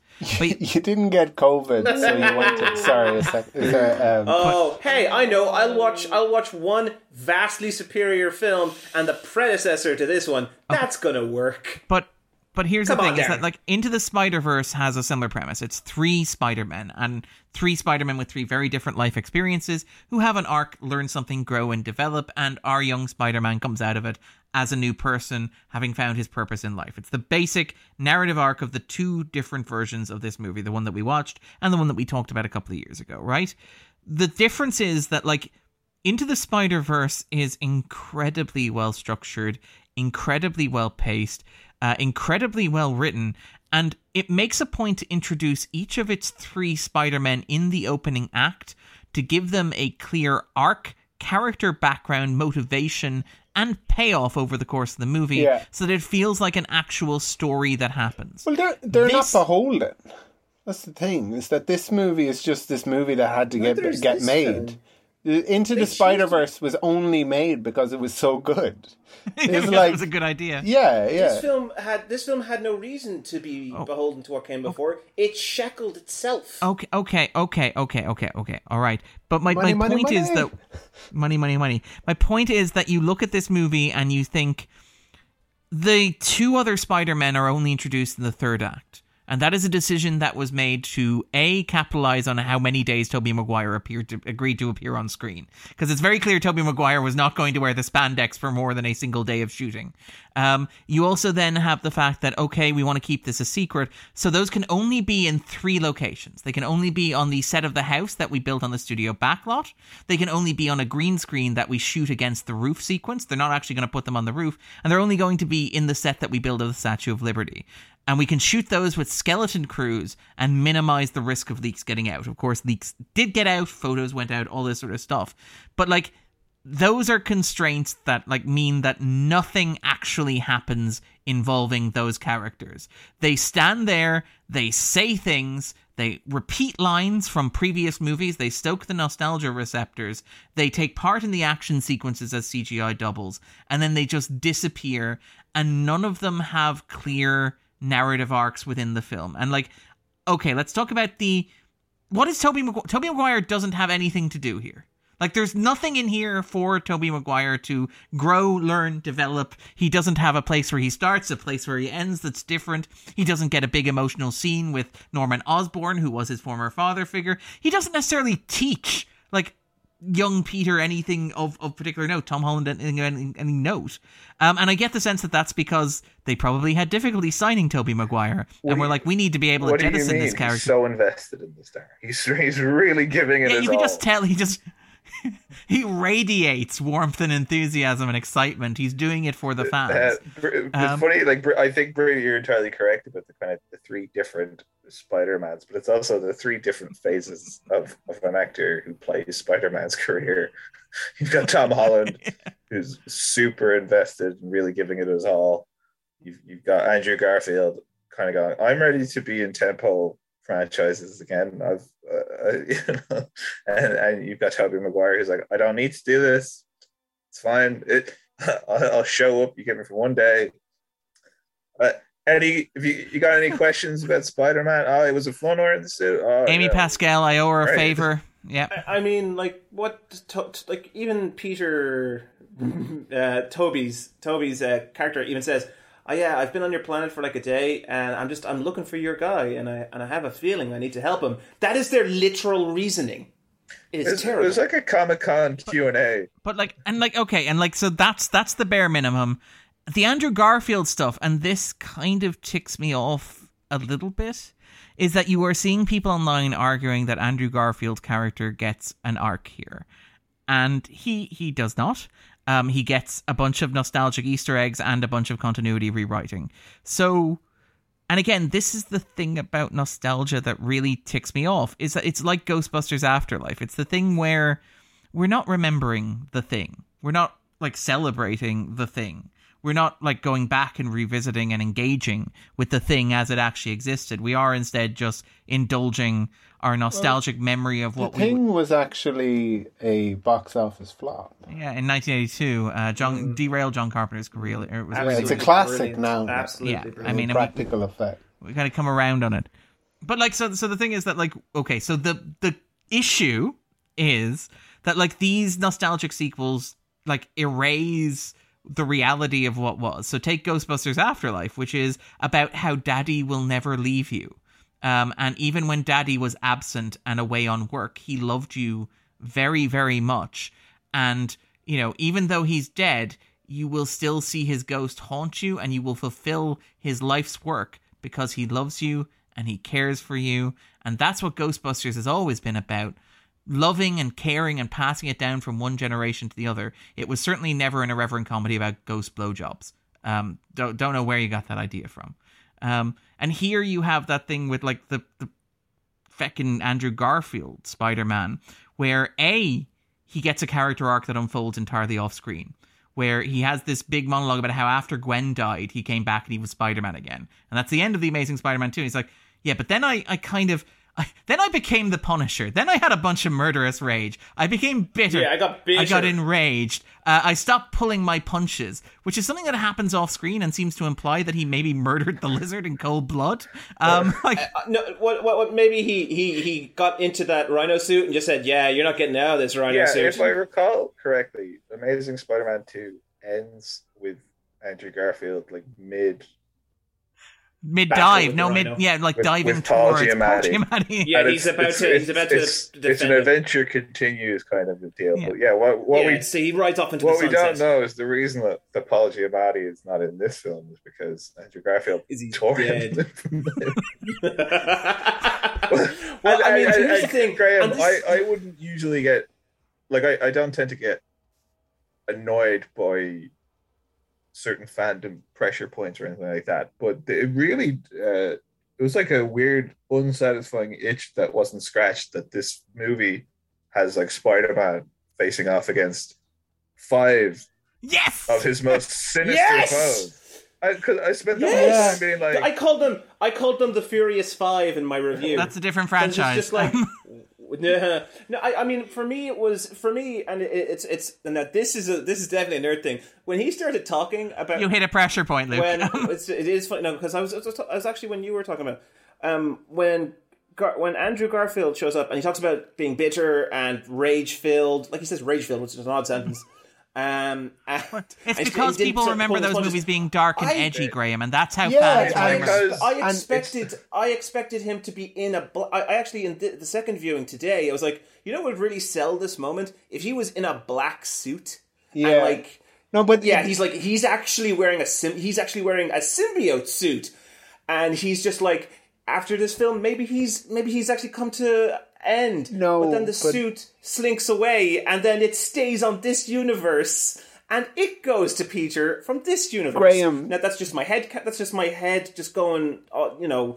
But it's just like, even just for visual dichotomy, because it got very confusing at the end with all the Spider-Men. I couldn't make out who was who for a little while. Yeah, that's the bit you missed, Graham. That happens off screen. Here, the off screen where you didn't even see either Amazing Spider-Man. Andrew Garfield, he's trying to turn off the dark. Don't bring that. Don't bring that. I wish. Don't bring that Spider-Man. But they all died. So. No, but they couldn't have had. They couldn't have had him with the symbiont, because then they wouldn't have been able to make the joke about I've never fought an alien. But they could have. Okay, here's the thing. Graham, can I make you feel better? Here's my pitch. Like they're never going to make Amazing Spider-Man 3. Andrew Garfield wants to make more Spider-Man movies. Andrew Garfield needs to be in Venom 3 as the Venom symbiont's ex-boyfriend, who comes to ruin the romantic comedy like dynamic that Eddie and the symbiote now have. Because like that's what you do in the sequel. Why do you keep saying symbiote? Okay, symbiote. In this romantic comedy like dynamic that they have, you always have the hot ex, the big one, show up in the sequel. So you want to reveal that like because like that's what gets like Eddie pulled into like this verse is like the symbiote's like, I have knowledge that you cannot even imagine. And he's about to tell him about like his twink ex-boyfriend. And then suddenly he's snapped across universes. Except here's the thing. Venom and Eddie, the spell says that anyone who knows Peter Parker's identity as Spider-Man will be pulled into the universe. And yet it is stated in this film that Eddie and Venom do not know Peter. Why were they pulled into this universe? Also, Jamie Foxx's Electro never knew that his Peter was Spider-Man. So how did he get pulled in Okay, too? like first of all, I don't think the movie is that rigorous in terms of its internal logic, as we've discussed. No, I would definitely not. The second thing is that, like, I mean, you could argue, you could hand wave if you felt generous this movie that he heard, like, Harry Osborn talk about Peter Parker and assumed that, like, Harry Osborn was hanging out with poor black kids. I don't know why. But yeah, like, that's the line. Yeah, that's the line. Privileged old Dane DeHaan, white as milk. Because nothing says I hang out with cool kids from Queens like Dane DeHaan. There's also the fact that Green Goblin and Doc Ock never knew each other's secrets. It's pointed out in this Spider-Man film with Tobey Maguire that Tobey never told anyone that Green Goblin was Norman Osborn. He took it to his grave. Yeah. So how does Doc Ock know that he's Norman Osborn when he shows up? It's a very unflattering comparison with Into the Spider-Verse, which so seamlessly dispenses exposition and kind of keeps, as you were saying, Darren, keeps the threads of these different Spider-Man characters moving forwards all the time. Whereas this movie, even with this being its like unique, not so unique selling point, it just has to grind to a halt in the second act repeatedly to have people go, I saw Spider, he's dead, but how can it be, and what, and he's what, and it's he says, you're dead, man, we killed you. Like over and obligatory RoboCop reference. You're going into the darkness to face a ghost, and yet still, it is so kind of corporately sanitized and stuff, and yet, as I say, still no Paul Giamatti as Rhino, which is what I wanted. I wanted three different versions Sony, I want three different versions of Bruce Campbell. That's what I want. But it's funny to me because Sony tried to make the Sinister Six movie happen for such a long time in so many different various forms, and like the Amazing Spider-Man 2 is this extended doomed trailer for that idea. And then I like to imagine that some Sony executive sat through the premiere of this and they're just kind of like, son of a... I forgot one. Because it has to be that, or somebody turned Paul them down. Giamatti said no. Like I imagine Paul Giamatti is But much here's the thing, like Phil. Like he doesn't know that there are other Spider-Man movies. I can't imagine Other than what he Giamatti was turn him down. Well, here's the thing: Risa Fons and Thomas Hayden Church, I Yeah. don't think are in this. The lizard is not voiced by Risa Fons, and when he's turned back into Risa Fons, that's archive footage from Amazing Spider-Man. And yet still fulfills his contractual obligations. They know where to spend that money, Graham. Like they know people are going to want to see Willem Dafoe and Alfred Molina. Whereas, and for some reason, Jamie Foxx. Whereas Rhys Evans, they know that they can Red Skull that, where it's like people want to see. Maybe we'll be excited to see the character. But they don't really care if we get. Except he's this one-note villain that like just wants to turn everyone into a lizard. But the lizard's thing was not that he wanted to turn everyone into lizards. Yeah, but it's an MCU movie, so then they get to go. Oh, what are you? Some kind of lizard man? Yes, I clearly am. What's the joke? I can cure you, Max. Is your cure going to turn me into a lizard? Yes. And it's like, I see what you did there. Like the lizard is so unimportant. I didn't realize he could talk until just now. That was funny. That was kind of fun. I was like, are they going to make it that the lizard doesn't talk? Oh, good, he can talk. Oh, it's not Risa Fons. That's a shame. The lizard is so irrelevant that Doctor Strange captures him off screen. Yeah. Like, that's like that. Like not a deal. Risa Fons was busy in another film, which we'll talk about later on, which is so much more interesting. So I'm okay. But Reese Fons was like, hey. Nice, I appreciate it. But all this gets back to that thing that we mentioned, which is it's not actually about the object as it existed in the past, because I can't use the word thing anymore. Thank you, Andrew. It's about just call it like a flibbity gibbet. It's about how fandom chooses to remember this. So the lizard is a crap villain, so he gets demoted to comic relief, and we joke, as Luke said, about how stupid it is to turn everybody into a lizard.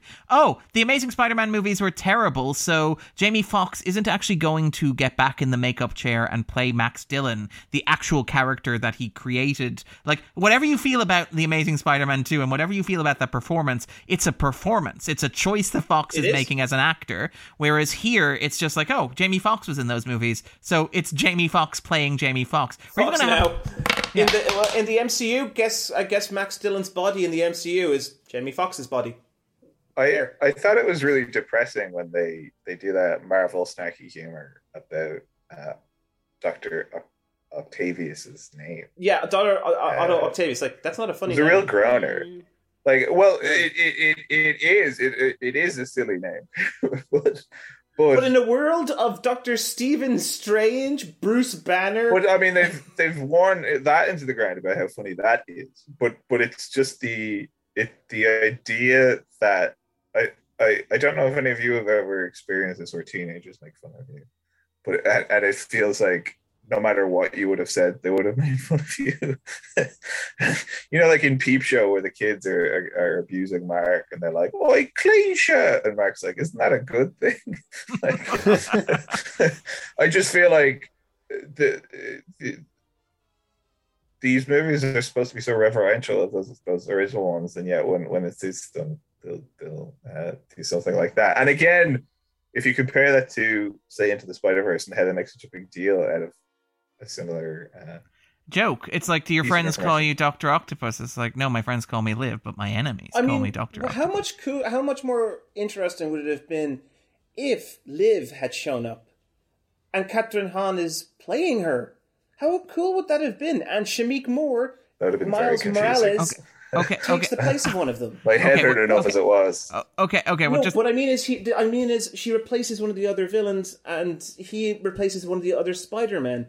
And I mean, the thing is, it's not like Into the Spider-Verse was this niche film. They're already making too many movies to please people. Like who like, I watched this and I want another Andrew, movie. You like wouldn't that. be saying that if Spider-Ham came in, like Roger. Yeah, you would. Yeah, you very much would. Yeah, but the thing is, though, like, that stuff is really frustrating. Like, the jokes here really annoy me because they're lamer versions of the same jokes you've already heard. So, like, Luke mentions what's your name, Otto Octavius? No, really, what's your name, Otto Octavius? That's, like, the lame version of the Spider-Man 2 joke, which is, guy named Octavius ends up with 8 limbs. What are the odds? Which is, like, the good version of that joke, for example. Or the sequence where, like, Octavius is confronting Strange, and he's like, you must do a lot of birthday parties. And it's like, you made that joke twice in Infinity Wars about how many birthday parties Doctor Strange must attend because he has a cape. And you're just... While at the same time, Doctor Strange's best joke was when, Mads Mikkelsen made that joke. That was the best version of that joke. But, like... They do that at different times. I did like the Daredevil joke where it's like, I'm a really good lawyer. Yeah, I did like that. That wasn't even like, it's a play on Daredevil. No, it was just a good joke. You like that? Will you like that 3 movies down the line where we're making that same joke again? But okay, to bring it to... Sorry, Luke, do you want to... I liked Hannibal Buress as well. I don't. Unsurprisingly. I'm really sick of his character. Unsurprisingly. His character. You didn't like his character? There was a nice sort of like... No, he was annoying. I was very glad he was gone in the second one, but I was annoyed that he was replaced by those other 2, and then all 3 of them are in this one, so it's a nightmare. They're in for a single scene. Can we use this time to complain about the worst joke in the movie, Darren, which we referenced earlier? Okay, go for it.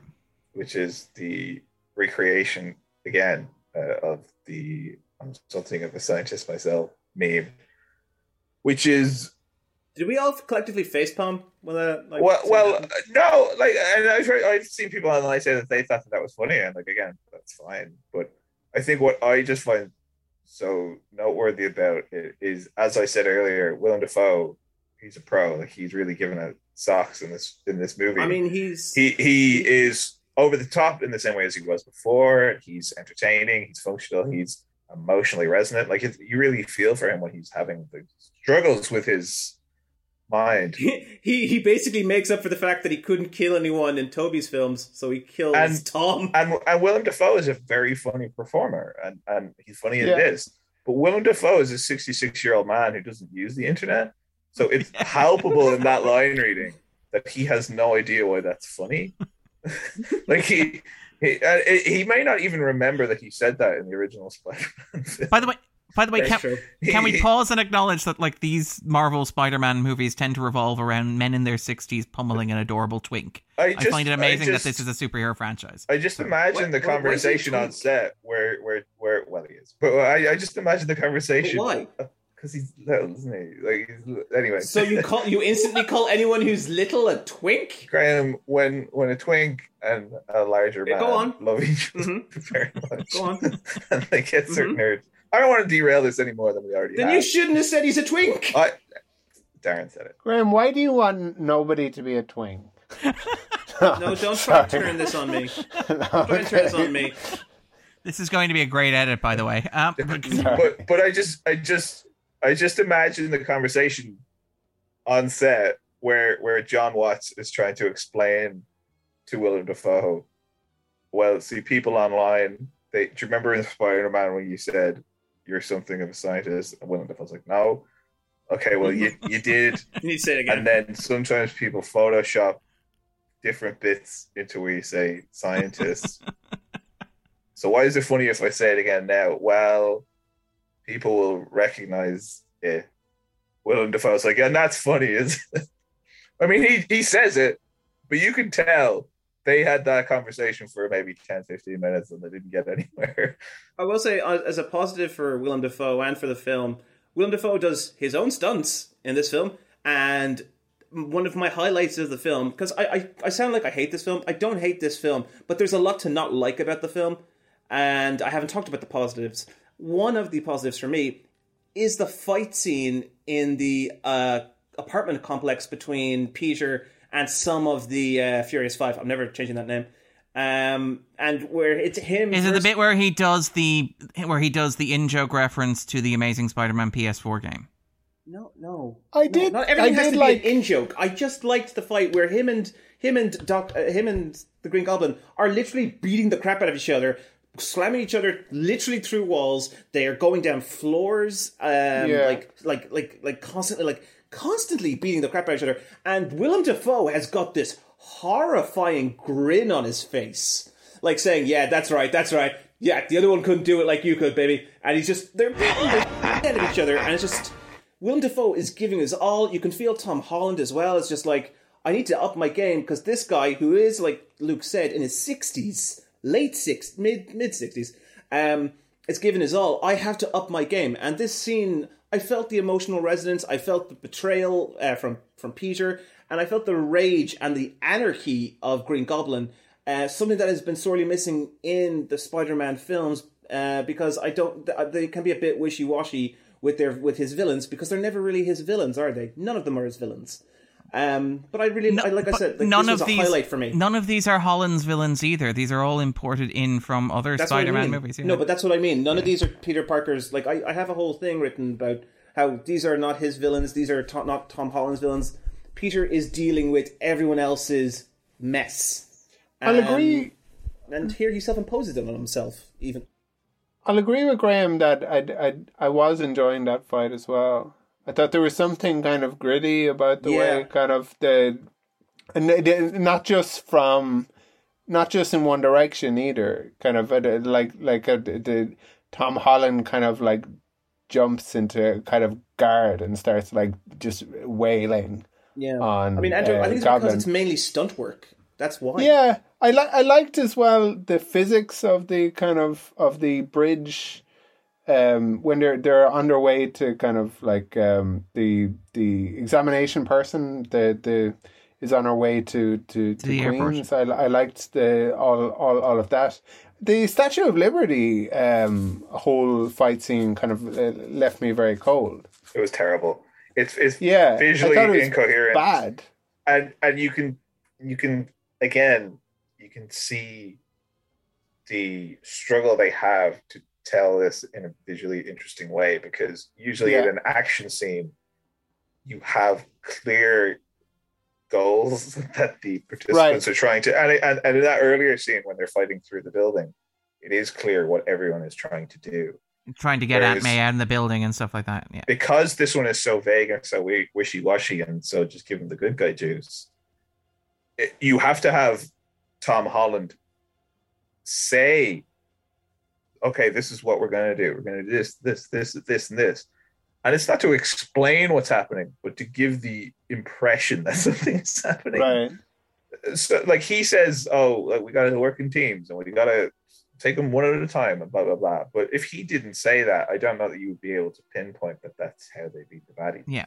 You know? And it's very different to Into the Spider-Verse. It's very different. Like, Into the Spider-Verse is very coherent with that sort of stuff. Like, it shows and it's because it's been done, like, probably before they even definitely had Tobey Maguire and Andrew Garfield on board. It's all been, kind of storyboarded months in advance. That's the MCU model. Storyboard it out and then build the story from the storyboard. And it's just poor direction. I mean, because it's not really direction, it's second unit stuff.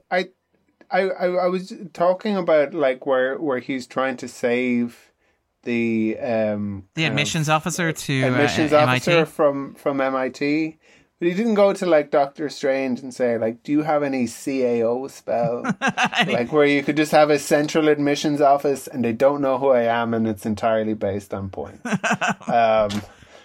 Is that something we can do? To bring it back to something Luke said there, which I think is very interesting, because I think Luke made the point that this is a movie that very forcibly tries to recreate meme magic. I think you described it as the most strained attempt to recreate meme magic since the Juggernaut in X-Men 3. Where like so much of this movie is memes. Like as you mentioned there, it's the I'm something of a scientist myself, the power of the sun in the palm of my hands, the fact that like you have a moment where what Tom Holland describes as the Raimi cam is done, where the camera's like from Tom Holland's perspective for all of 3 seconds. You have the fight sequence where he does the move from the PS4 Spider-Man game. You have sequences like the pointing Spider-Man, which they do not once but twice. They do the pointing Spider-Man in the lab when Ned asks for Peter, and they all go, hey, Peter, and they all point at each other. And then they do it at the climax where they're arguing over which one is Peter 2 and which one's Peter 3. And like all of this stuff feels like it's just, again, algorithmic content generation in a way that maybe I feel old. Maybe I'm too old for movies. Maybe. But But Into the Spider-Verse did all that a lot, and it was like really fun and funny and entertaining. It's not about doing it; it's all about how you do it and why you do it. The execution. True believers should listen to us be much more enthusiastic talking about the Spider-Man. I mean, like it's just like the really saddening thing is I listened back to our podcast and just the enthusiasm coming off that film was really infectious. To use that comparison to wrestling again, like wrestling is a performance art of a sort that it uses what they would call spots to tell a story, and it's all about how you kind of thread those together. And even before they're performing in the ring, you have all these different spots that the audience expects and reacts to. So you have the entrance is a spot, and Stone Cold comes out to the shattered glass, it's a spot. The pose on the ramp, the catchphrases, all of that. But you have to have stuff in between that ties it all together. And at the peak of wrestling's popularity in the late 90s, you had a massive audience that was really excited and really willing to spend all their money on this stuff. But they were really only interested in the catchphrases and the entrances and maybe the endings. Is this the Attitude Era? Would this be the Attitude Era? Or am I out of touch? Yeah, the stuff that got them... Yeah, the stuff that got them really excited. Do you have a pack, Darren? But not so interested in whether a coherent story was being told. And it's fun when Andrew Garfield comes out, It's funny when they do bits that you recognize and stuff in this. But when you take this whole thing together, the story is just very incoherent and unsatisfying. And if that's the road that they continue going down with these movies, I think that eventually people will drop off, whether they realize it or not. Because if somebody's contract runs out and like, oh, I like that person, and then they're not around anymore, or if the same jokes are used over and over again and people get tired of them, or if people just find increasingly just through volume that they're not as interested as they were before, you're gonna have wished that you actually bothered to tell good stories while you had these people. I think sadly that it won't ever come to that because of the level of fan pressure, Twitter pressure, whatever you have it, because of what studios like Sony and to a much greater degree MCU have done to the fans and how they build them up into such a fervor that people were like you saw it in you see, we talked about it earlier. Andrew Garfield was getting it asked non-stop over the course of the last year when he was promoting Tick Tick Boom. Every time you went on 2 a.m. a late night TV show, it was brought up. And he was getting progressively more and more annoyed. I don't think this is, I would actually like that to happen because I think a little bit of humbling would maybe help them, but it's not. I mean, especially with the fact that if we weren't in the middle of COVID, if we weren't in the middle of a pandemic, and sadly we still are, I'm a little bit, not terrified, but I would be fascinated to know what the numbers would be for this film. Would this have beaten Endgame? Would this be the biggest movie of all time? Because people are saying that, and this is, again, because I see, you know yourselves, Twitter's it's a very particular kind of mindset for each individual person. You're seeing the same people all the time.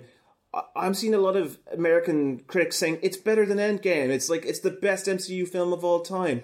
And it's like it's not. It's emotionally shallow. It hits at the peak points when it needs to, and then at the end of it, you're just kind of even I fell a bit prey to it because at the end of it, I was just like, okay, cool, he's finally Spider-Man. I actually want to see what happens next. Well, that's and in my head, I had to catch myself going, so they get you. Crap, they got me. That's the dollar. You're chasing the dollar bill.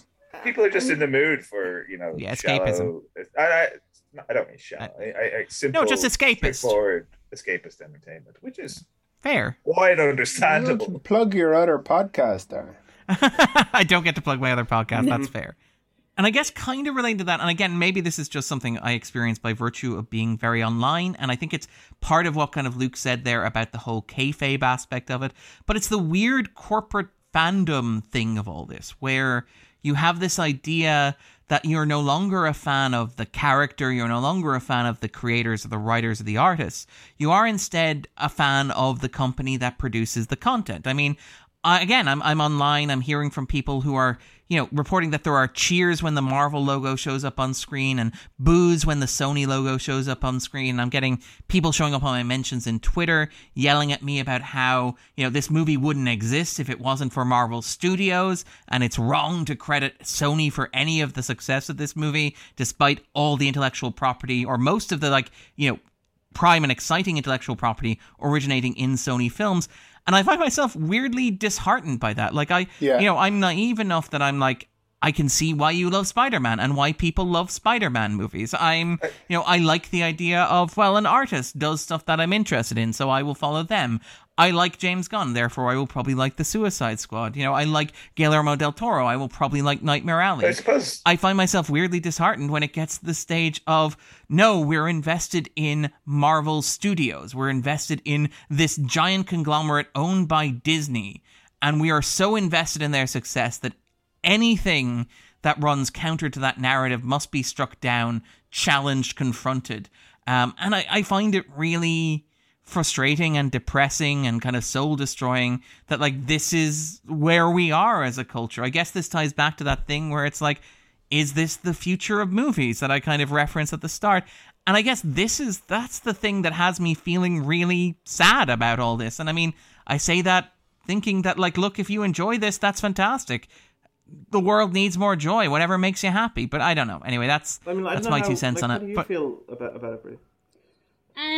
I think some of the problems from it stemmed from, yes, you had Andrew and Toby, and that was great, but they had no actual meaningful interactions with their own villains, which would have been a key point. I kept waiting for something. Yes, you've got all these people back from the same films. There's history, there's gonna be something. No, okay. I did not at all. No. I did like Jamie Foxx being disappointed that Andrew Garfield. That was pretty funny. Almost would have been even funnier if, I don't know, Miles had been the Spider-Man to show up. Hey, a Spider-Man who's black, cool. Okay, that really pisses me off, because you have that little moment and you can tell, being honest, it means something to the actors. I think it matters to Garfield if you read interviews with him. Garfield's talked about how he wants his MJ to be Michael B. Jordan, which I would totally be on board with. But you can tell that it matters to the actors that they're doing this. And there's the moment where he says, maybe there's got to be a black Spider-Man out there somewhere. And it's yeah, someday. And it's very touching until you realize, you can hear the meetings taking place in the back of your brain, where Sony executives are crunching the numbers and they're saying, well, look, if we do that, then we run the risk of aggravating the right. We're going to get campaigns against us about how this is a woke movie. We're going to see outrage campaigns. We're going to see it's not going to play as well in these markets. So we'd have to cast the role. So what if we just reference it and that's enough? And that's just easier and we get to have the best of both worlds. I'm sure that they did have those discussions, but when Into the Spider-Verse came out, people didn't care. I know that's animated and people would feel differently possibly about it being in live action.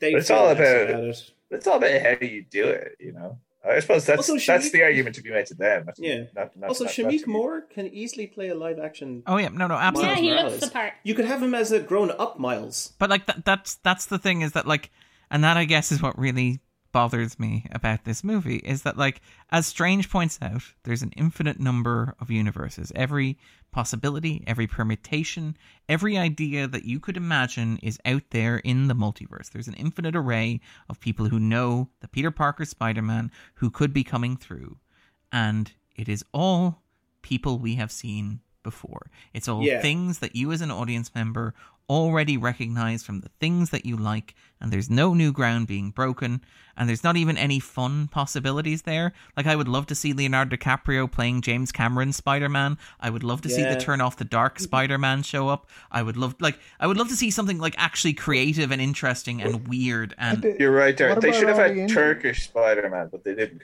Japanese Spider-Man. What about Japanese Spider-Man who has a Zord? Yeah, but like Bollywood Spider-Man, Italian Spider-Man. Yeah.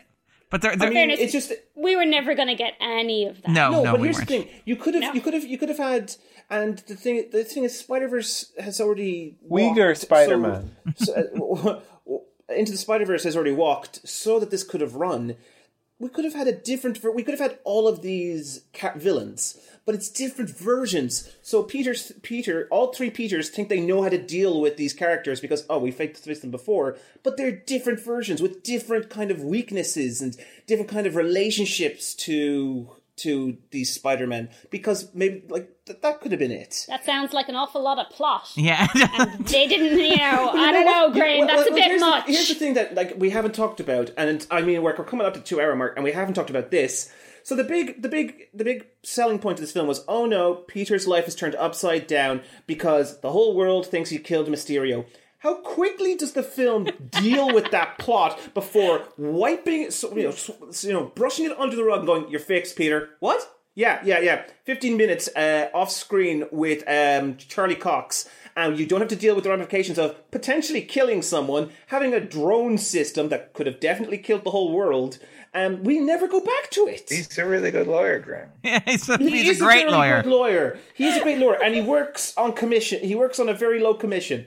But the point is, that was the supposed emotional crux of the film. Peter's thing is out now, and what happens? Nothing. People find out. Nobody cared about the thing on its initial release, Graham. It took years for people to appreciate the thing. The Spider-Man suit didn't fit. He must have quit. But it's another consequence of retrofitting the MCU usual Spider-Man mythos into this kind of MCU, because identity is such a key part of so many superhero stories and so many pre-MCU superhero movies, where it's really not that important to the MCU at all. It never has been ever since the first Iron Man movie. Yeah. It's much more about no one has a secret identity. Yeah, it's the power fantasy. It's like, why would you hide? Why would you hide how brilliant you are and how powerful you are and how much you deserve the love of people? That's what makes this movie interesting, maybe, is that it's confronting the kind of fantasy of fame. I think so, yeah. Like up front and straight away. It doesn't deal with it in any meaningful fashion. Because it's brushed under the rug, and then Peter's whole journey for the rest of the film is having to fight supervillains from another universe. What? He doesn't actually have to deal with the fallout of that, except for maybe having to worry about MIT, which turns out he doesn't, because he's a good person, highly intelligent, and then that's dealt with once, I love that this is a movie about how 3 kids deserve to go to MIT enough to break the universe. At its core. Peter Parker, working class hero through and through. But What are you going to say, Brid? No, it's just that gone blank now for a second. Yeah, that happens. I will get back to you in a second. I like the opening segment of the movie, and I think it's the part where Jon Watts as a director actually works, because Watts is a director who came up through indie cinema. He did a short called Clown. He did and then developed that into a movie, and then he did Cop Car, which is a movie about how a bunch of kids steal a cop car with a body in the trunk and Kevin Bacon tries to kill them. And it's this low budget kind of indie movie. And I think that he works best with this stuff when he's doing the low budget indie stuff. So things like the shots of Peter and MJ swinging through New York in intense close up with a wind machine, and it's a handheld camera and it's shaking and she's screaming and it feels really intimate. Or shots like the bit where Peter lands in the apartment and you get this really long oneer where the camera follows Happy and follows him as he's kind of flailing around. You have this kind of dance routine where MJ moves the shirt over his underwear and all this sort of stuff. It's all very carefully choreographed. He's pulling down the windows, the camera's ducking and diving. And it all feels a bit kind of stereotypical American Sundance indie, but it works because I'm not used to seeing a superhero movie like that. And then at the 15-minute mark, it just kind of stops and becomes this generic visual soup, which I find really unheartening and kind of really depressing, which is a shame, because I do like that opening segment. And to answer Graham's question, I suspect what happens is that somebody came up with the idea of just having a bunch of Spider-Man characters in this movie from existing Sony properties. I wonder. Yeah, I know. I mean, I know the answer. I wonder if they didn't look at the success of Into the Spider-Verse and say, "What if that, but with 3 white guys?" And go, "Yeah, that's a several billion-dollar movie idea right there." I mean, I don't want to say that because I like Toby, I like Andrew, and I think I like Tom. But yeah, I mean, the thing is, like, Into the Spider-Verse broke so much ground on so many kind of levels, and then this just feels like. This feels like the weird, overproduced, over-directed, over-budgeted canon ripoff almost, if that's possible. And I know it's just, even though they're like, the thing is, I speak about this like so negatively. I did enjoy this, and I didn't whoop because I don't whoop. I don't whoop during films. I did like certain key moments in it, but they were moments, and there was a lot of noise around those moments that kind of just kind of, the more I think about it, the more it kind of just annoys me. Well, you know what boundaries like Into the Spider-Verse didn't break? Box office boundaries. It made $375 million, which is less than this film made in its opening weekend. Which is, I suspect, like a big key factor here. There's some stuff I want to talk about just in general, but anything with the movie itself? Anything you want to say about the movie? Any scenes, any characters, any beats? I remembered what I was going to say. To come back to your point earlier about secret identities in this, it's a very interesting thing that goes back to the divorce scenario of the Avengers have kind of taught him it doesn't really matter. And then the Spider-Men come in and go, it matters! Like, there's even a literal scene where they're both, oh no, keeping your secret identity is extremely important. And they both mimic each other over it. And it's just like, they're kind of, it's almost like we're trying to like reset him into Spider-Man and the important things that he needs to know.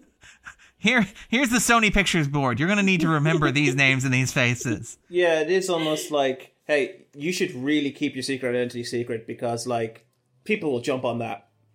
And see how those Avengers got you into trouble? Yeah, where are they now? Most of them are dead. That's where. Not here helping you. No. Yeah, also, that's a weird thing that's kind of become a thing of Phase 4 that I've noticed. There is no superhero support. Peter got no one helps out anyone in the MCU Phase 4. Doctor Strange tore a hole in the universe to help him.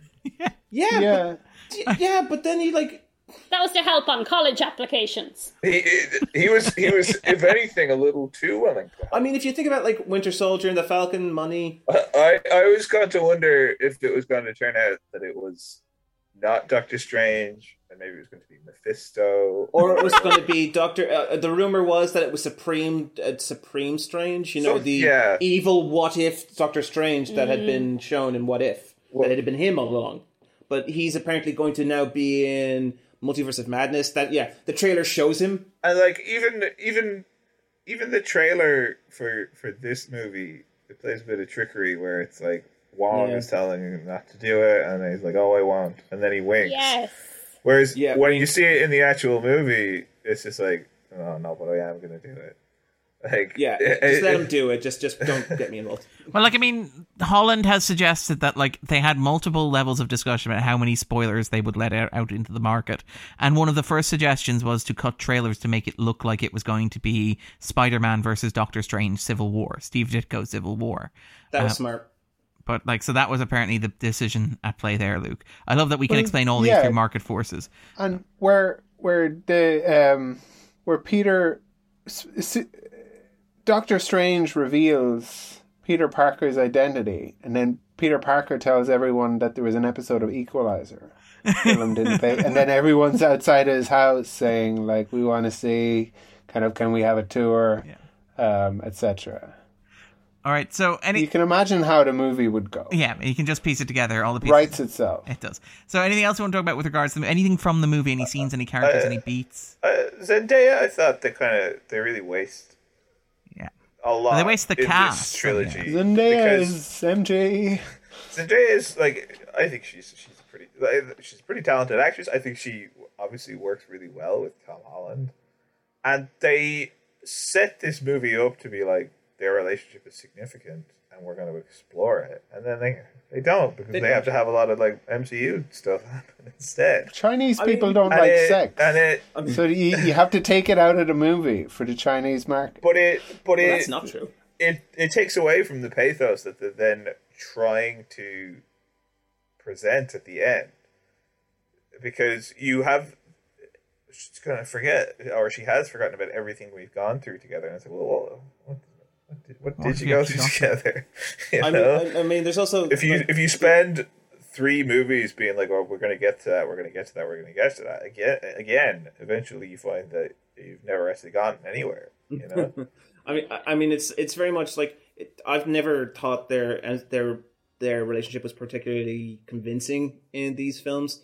For the main reasons, she's not an entity for him as a partner in the first film. She's more like a weird kind of side character that just pops in every now and then. And even that is just for the reveal at the end. Yeah, exactly. Her name is MJ. Second one, for some reason, the intervening time between the first and the second one, he fancies her now, and it's never really explained why. And then the third one, I'm not saying she's not. She's funny. She's smart. It's never, yeah, and therefore she has value, Luke. And he's a twink. I feel like she would really take charge. I think that's what twink. Anyway, sorry to cut you off there, Graham. Sorry, Graham. We derailed you. That's grand. It's grand. I actually don't want to go. It's just okay. This film. All right. This film just. I'm just excited for the next film I see. We all know what we're seeing tomorrow. That is Matrix Resurrections. But what I will say, Resurrections. But what I will say is that like the thing, like Kirsten Dunst said she would happily have been in this movie. And they were like no, which I find interesting as well. Anyway, but there would have been a lovely epilogue between her and Peter. Yeah, that would have been. But maybe there's an epilogue. Why didn't we get an epilogue for all the Peters? But then he would have been married and he would have been old, and Marvel doesn't like the idea of Peter Parker being married and old. It makes him seem uncool. But he's not the Peter we're following anymore. They should tell Gwyneth Paltrow she's in this. Oh yeah. Hey, did you see that? She'll never know. She'll never know she was in that. Do you know what a Hawkeye is, Gwyneth? No, what is that? A bird? All right. And then, so I guess nothing really that much to talk about aside from the fact that, this is a movie that, like, when movies are struggling right now, when movies are failing to, like, you're hearing news report have flop after flop after flop. West Side Story is dead in the water. Nightmare Alley is dead in the water. House of Gucci might eke its way to something resembling profitability. The Last Duel is dead in the water. Like, and even like the Marvel movies during Darren, the pandemic. can I ask, is Nightmare Alley out here? No, it won't be out here until February. It's quite good, but and even the previous Marvel movies have always had an asterisk against them. So like the movies released during the pandemic, so Black Widow, Shang-Chi, and obviously the Eternals. By the way, notable that the movie is led by a woman, a man of Asian extraction, and a diverse cast. Did not make the 250, but this movie is number 8 on the 250. I never thought I'd say it, but I actually would have enjoyed watching Eternals again over this. People love Spider-Man. That's fair. That's what I mean. Where it's really got nothing to do with the quality of the films themselves, and more to do with how excited people are to see Spider-Man. And this one has 3 of them. So 3. It is what it is. But so I don't know. I do kind of find myself wondering, like, when we come out of the pandemic, will it just be Spider-Man movies all of the time? That's. I mean, I feel like again, because I was listening to the podcast. There's a question that we all started off with in the Into the Spider-Verse film. It's a funny question just to ask now. Are we Spider-Man out? Are we Spider-Man out now? Well, I only just met Spider-Man in this. Oh, wow. So, I mean, I finally got to see Spider-Man in the MCU, so it's nice to meet him. Mm-hmm. I personally don't find Tom Holland compelling at all. I like Tom Holland. I like Tom Holland. I think he's likable, but I'm kind of I don't buy some of the kind of No, like, sorry, I'm not gonna, piss in his cereal. I'm sure he doesn't care anyway. But I'm about to have cereal. Yes. Oh God. But you much prefer his cooler, edgier counterpart, Bob Neverlands. Bob Neverlands. Sorry. No, I'm not especially excited. Really, I am. The end of the film was actually quite touching. I actually quite liked the end of it. I kind of felt like the whole origin trilogy faffed around a lot, but we got there in the end, Maybe if each film was an hour and a half instead of 2.5 hours. I will say that I was excited to go see a movie, and I was excited watching trailers for other movies. That is nice. That is always fun. Yeah. I missed the trailers for mine. It was very sad. Oh, like I think it was like Mobius. Yay! Sonic 2. A film I am infinitely more excited about. Listeners cannot see Luke's face. The Batman. It's not because of Jared Leto, it's because of the character and where he's situated. When people kind of, and I think people could be overly histrionic about this, but when they talk about Spider-Man as being this like death cinema thing, I think that they're forgetting that things like Morbius exist. So like cinema is long dead. Like, it's not Peter Parker's fault. I mean, you say that, Luke, but I mean, we all wrote off Venom, and then Let There Be Carnage came out and like single-handedly saved cinema. Venom didn't have Jared Leto in it, though. Fair point.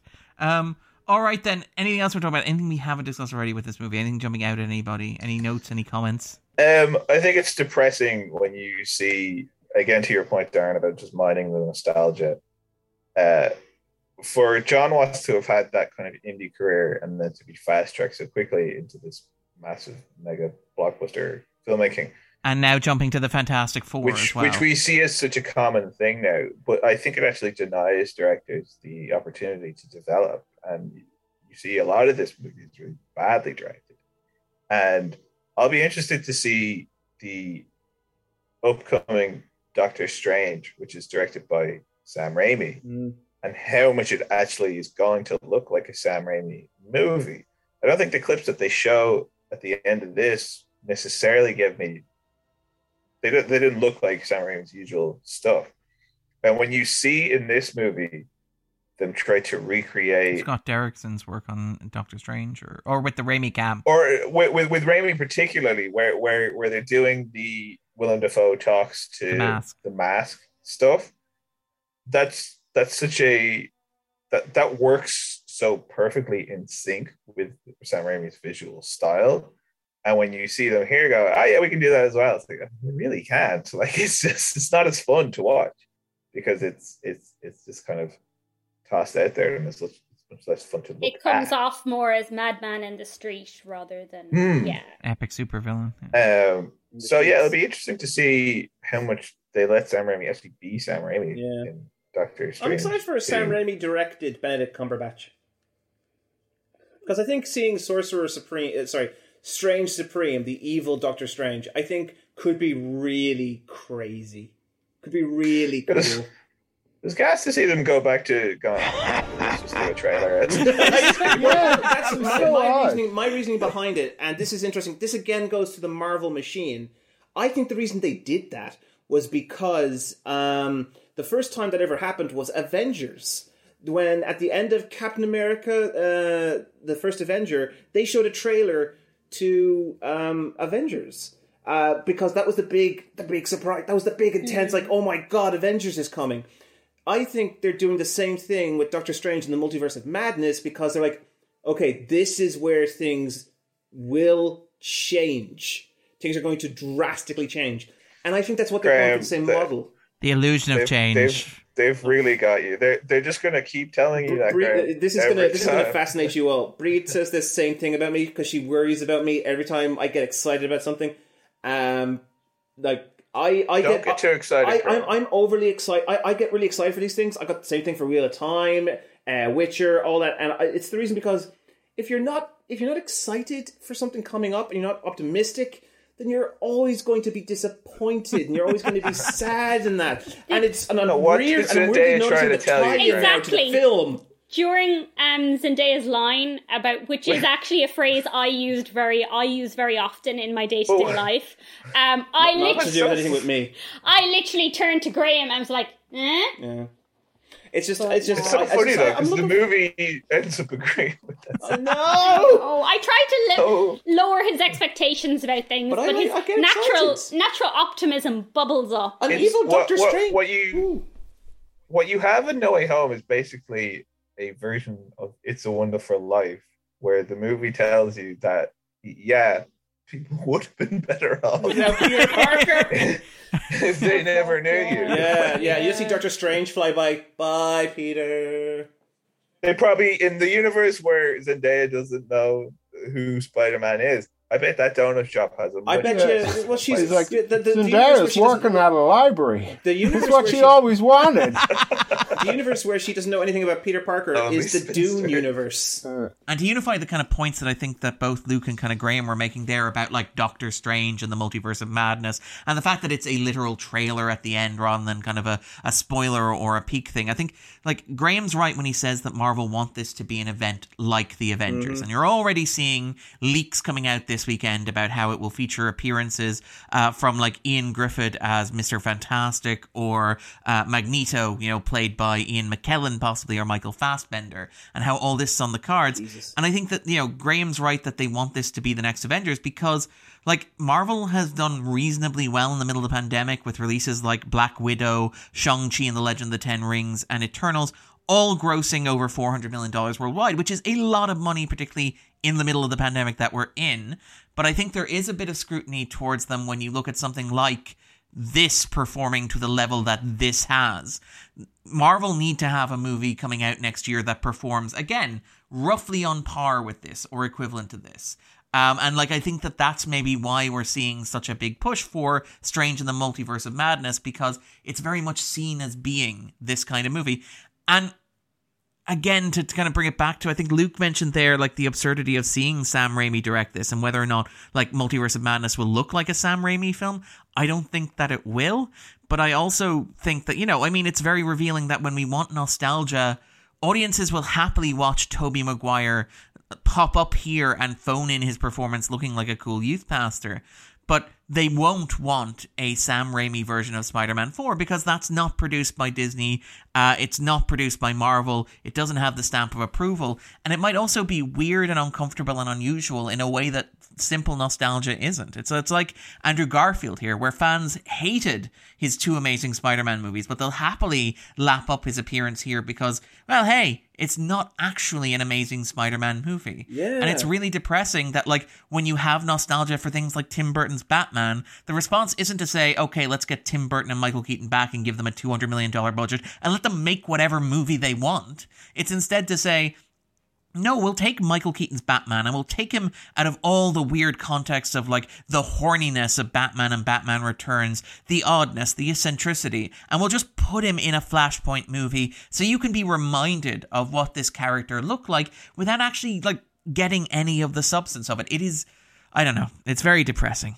Very, very depressing. And that's kind of what I find myself when I say I worry about the future of cinema. It's those two fears right there. It's the box office performance of this, the fact that, like, this is going to be the template for how we make movies like this going forward, and the fact that, like, nostalgia is no longer, like, give creators creative freedom and a big budget and hope that they make something interesting. It's just create algorithmically generated content that isn't at all challenging, controversial, and won't alienate the fans.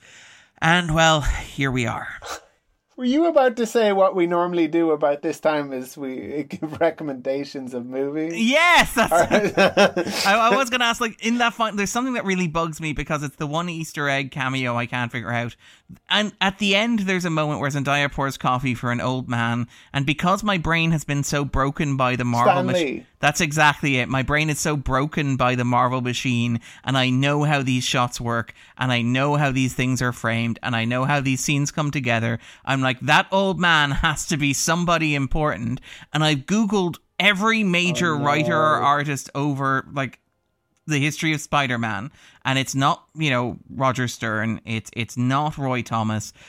Does anybody know who that old man is? Is he Is it J. Michael Straczynski? No, it's not J. Michael Straczynski. That would make sense, given that the entire trilogy is based off J. Michael Straczynski's work. I do love, I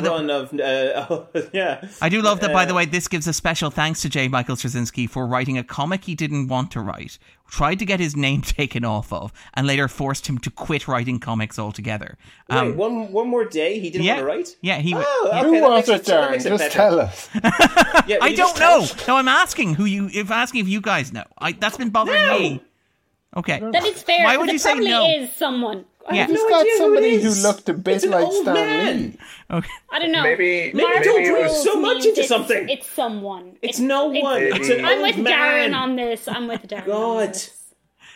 Maybe it was Steve Ditko. Are we already in the multiverse of madness? Nobody knew that it was Steve Ditko. It'll be revealed in a later film. It'll be Jack Kirby stuck in this nightmare of a world. Oh, all right. No, Steve Ditko is dead. All right, so what we normally do at this point in the podcast is we ask our guests to give recommendations, to recommend something they are enjoying at the moment. It can be something related to the movie, something unrelated to the movie. This is coming out near Christmas, so feel free to recommend something Christmassy as well. So to give Luke, Bríd, and Graham a chance to think about it, I'm going to ask Andrew to go first. And I did all that without a prompt. Exactly.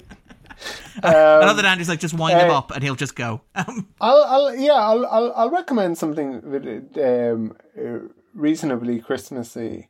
It's a whiskey that people can enjoy responsibly. It's a Teeling small batch. It's in rum casks. I'm not being paid to promote it, but I find it goes very well at this time of year because it's kind of like a spicy. Where'd you get it? It might go well in the cake, but have some yourself. Where'd you get it, Andrew? It tastes very Christmassy to me, but only in moderation. Exactly. Yeah. Where can we find this?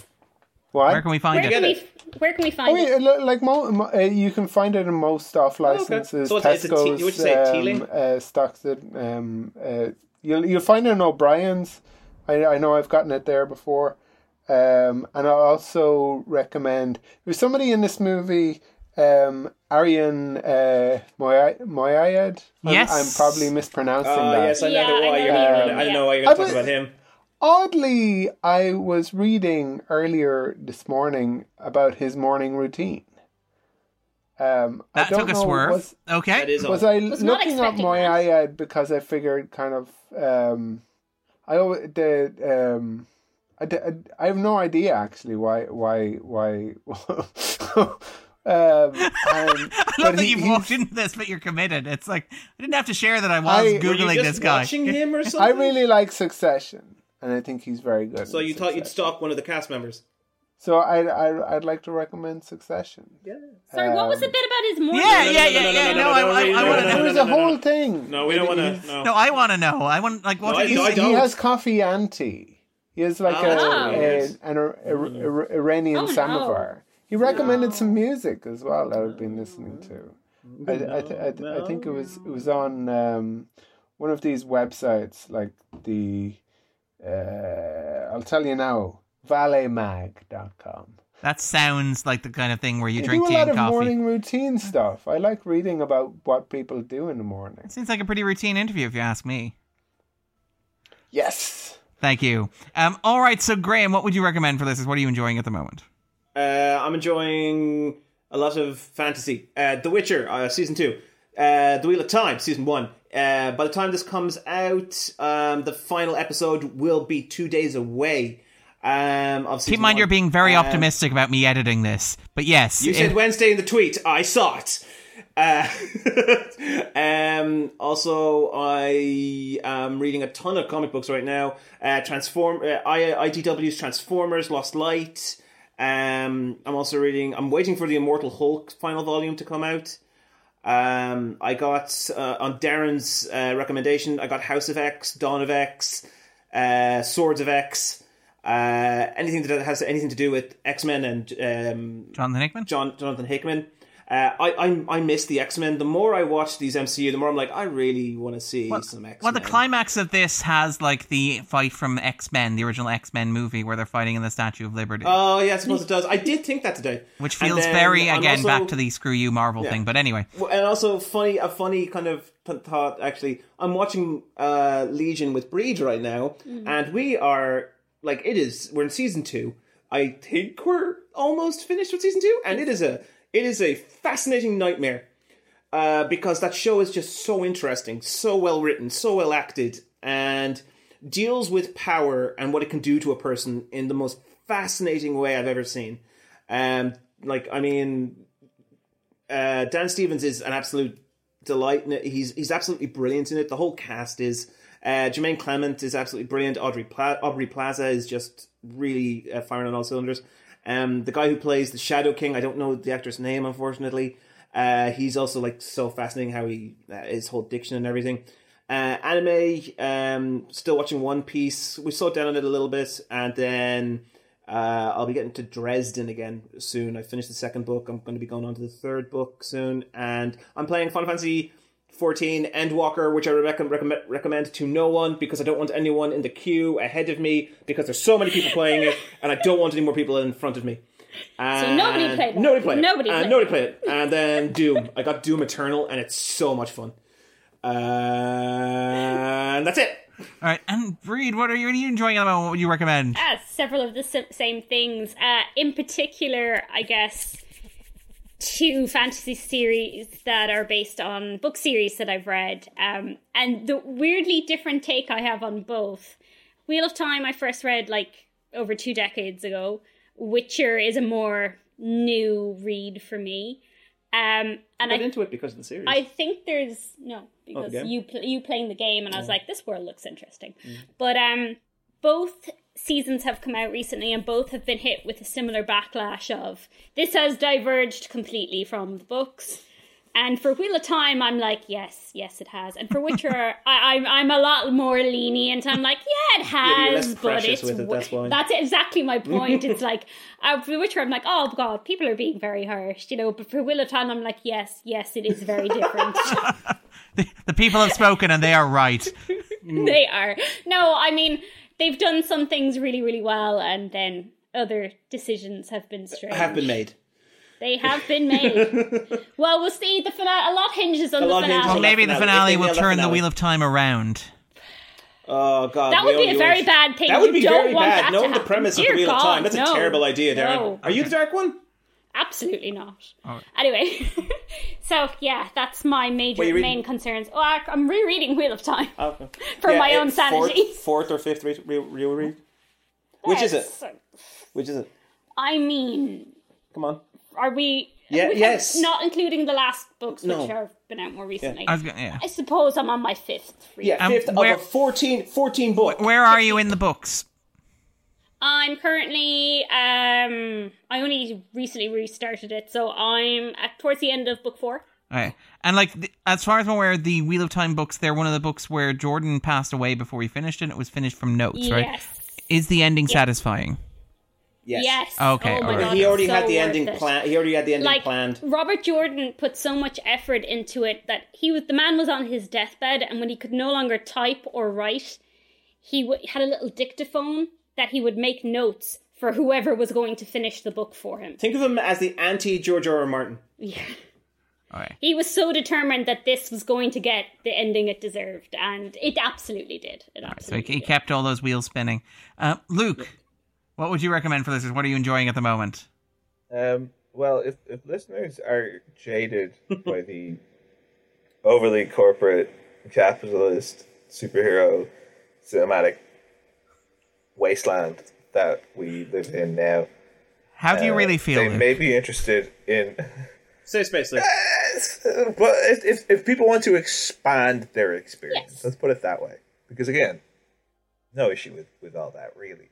But I would recommend that they check out 3 Dev Adam, the Turkish Spider-Man, which features Spider-Man in a different universe, you could say, as a more villainous figure, as a mob boss facing off against Captain America and the world famous luchador El Santo. As far as I know, 3 Dev Adam is available to view in its entirety on YouTube, and there are no corporate masters interested in taking it down.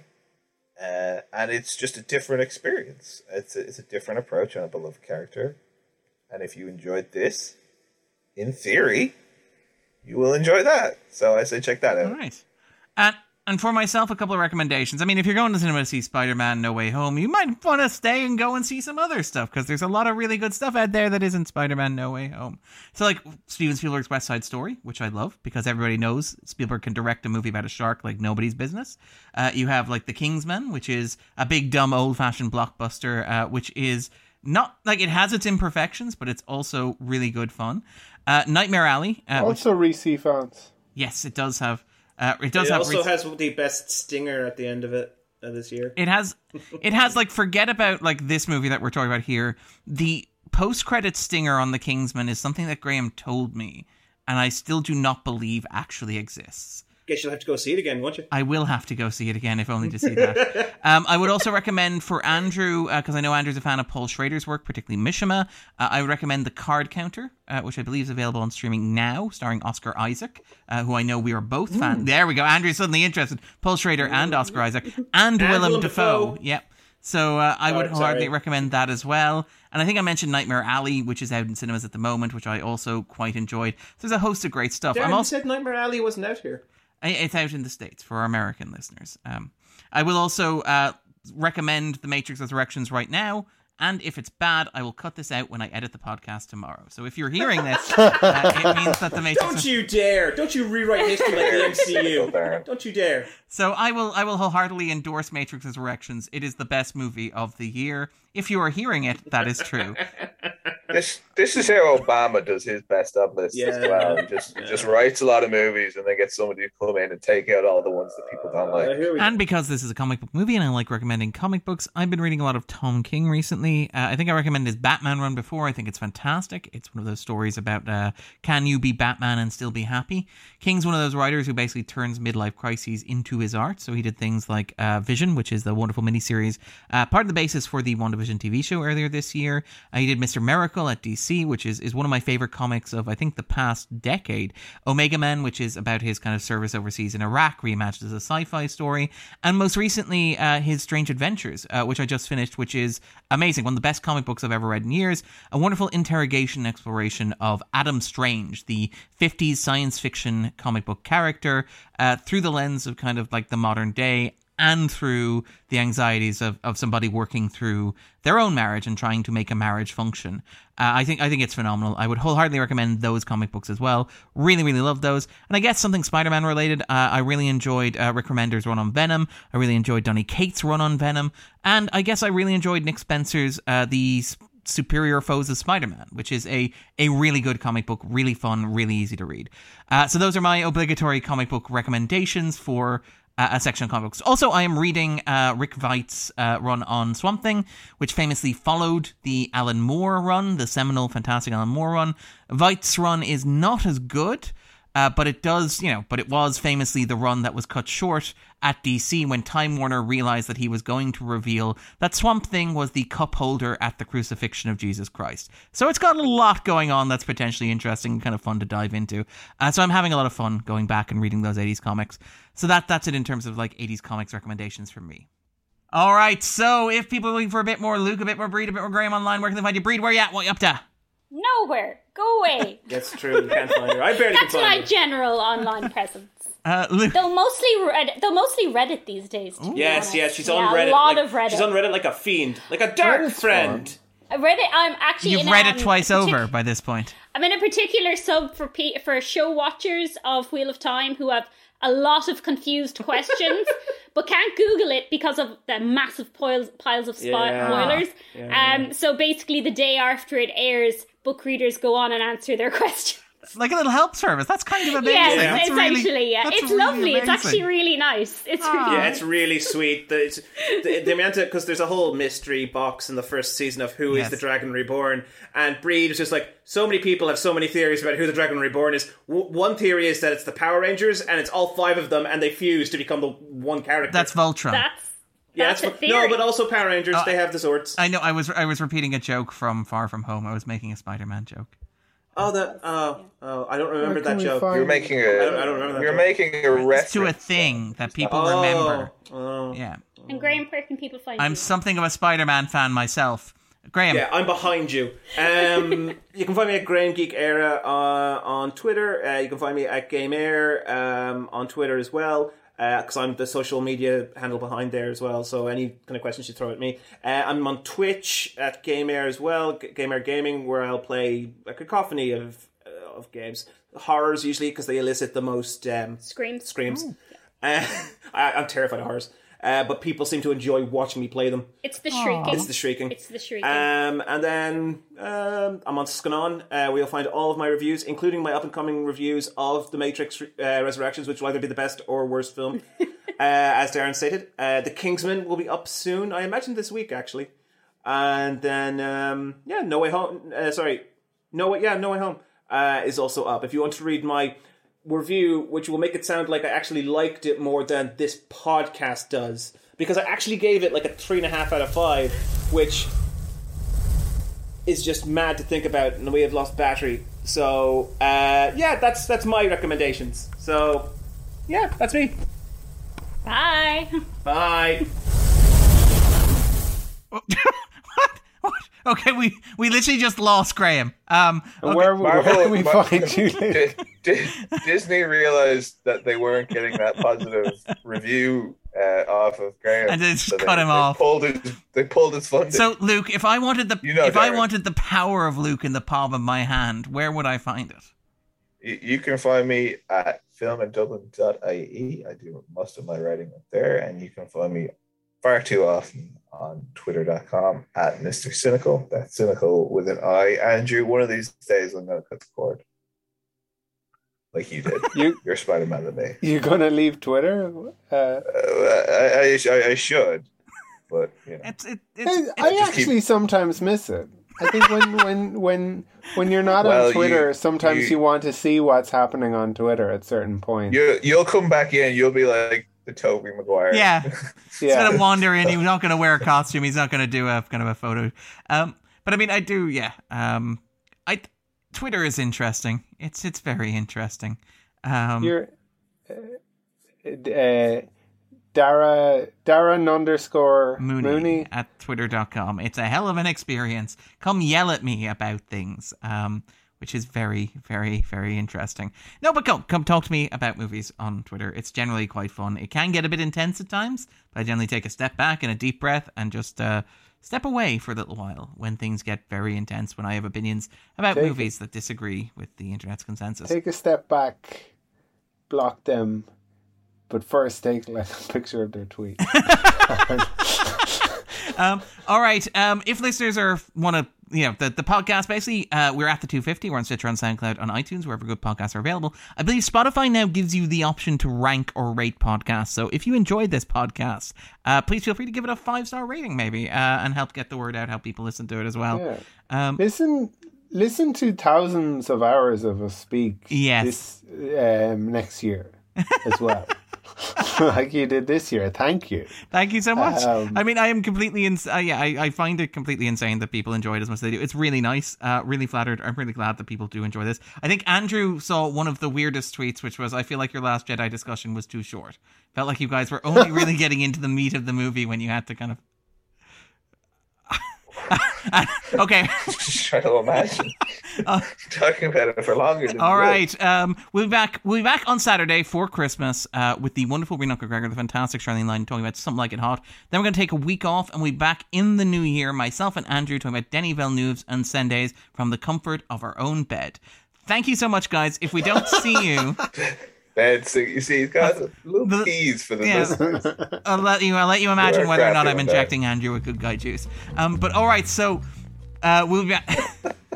We'll be back then. If we don't see you, if you don't listen to any episodes, Merry Christmas, Happy New Year, God bless everyone. Thank you so much, Luke. Thank you, Bríd. Thank you, Graham. Take care, guys. Bye. Thanks, everyone. Bye.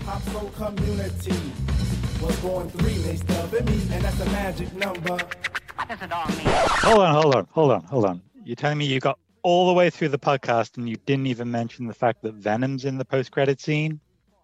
Yeah, it was a busy podcast. There was a lot going on. We had a lot to talk about. But Andy, what were your takes on kind of Spider-Man No Way Home? What did you make of the movie as a whole? I thought that the Venom scene was terrible. Really? I thought the Venom scene was probably my favorite part of the movie, which I feel really bad about. But what about the rest of the movie? What was your your big Spider-Man number? I really enjoyed it. I've been recommending it to people all day. I thought it was worth of time. It was more concise isn't the word I'm looking for, but it wasn't as universe expanding, crazy nonsense, jiggery pokery, like multiverse craziness as I was expecting. It's actually a very tight Spider-Man film, and I love that. All right, I'm glad you enjoyed. But the Venom scene, what did you hate about the Venom scene now that we've apparently circled back around to that? I've never, ever liked Tom Hardy's portrayal. Well, I'm on the fence about Tom Hardy, but his portrayal of Venom I didn't like. Not that I've got any particular ideas of what Venom should be. And when he's talking like, mumbling. Yeah, but right at the end, he's like, no, aliens don't come for like green rocks and stones and they fists like brains and purple. They like brains. Like, where are you getting this from? From the fact that he has an alien who likes brains. That's a total. I just feel like that's a boomer thing to say. Like, I'm sorry. I love the take that like Tom Hardy is the Sony Pictures Universe boomer hero. He's the Captain America of the Sony Pictures Marvel Universe. He only a boomer would be like, I thought aliens only invaded with a cool soundtrack on a record player. All right. Well, thank you very much, Andy. Take care. Merry Christmas and a Happy New Year. Merry Christmas.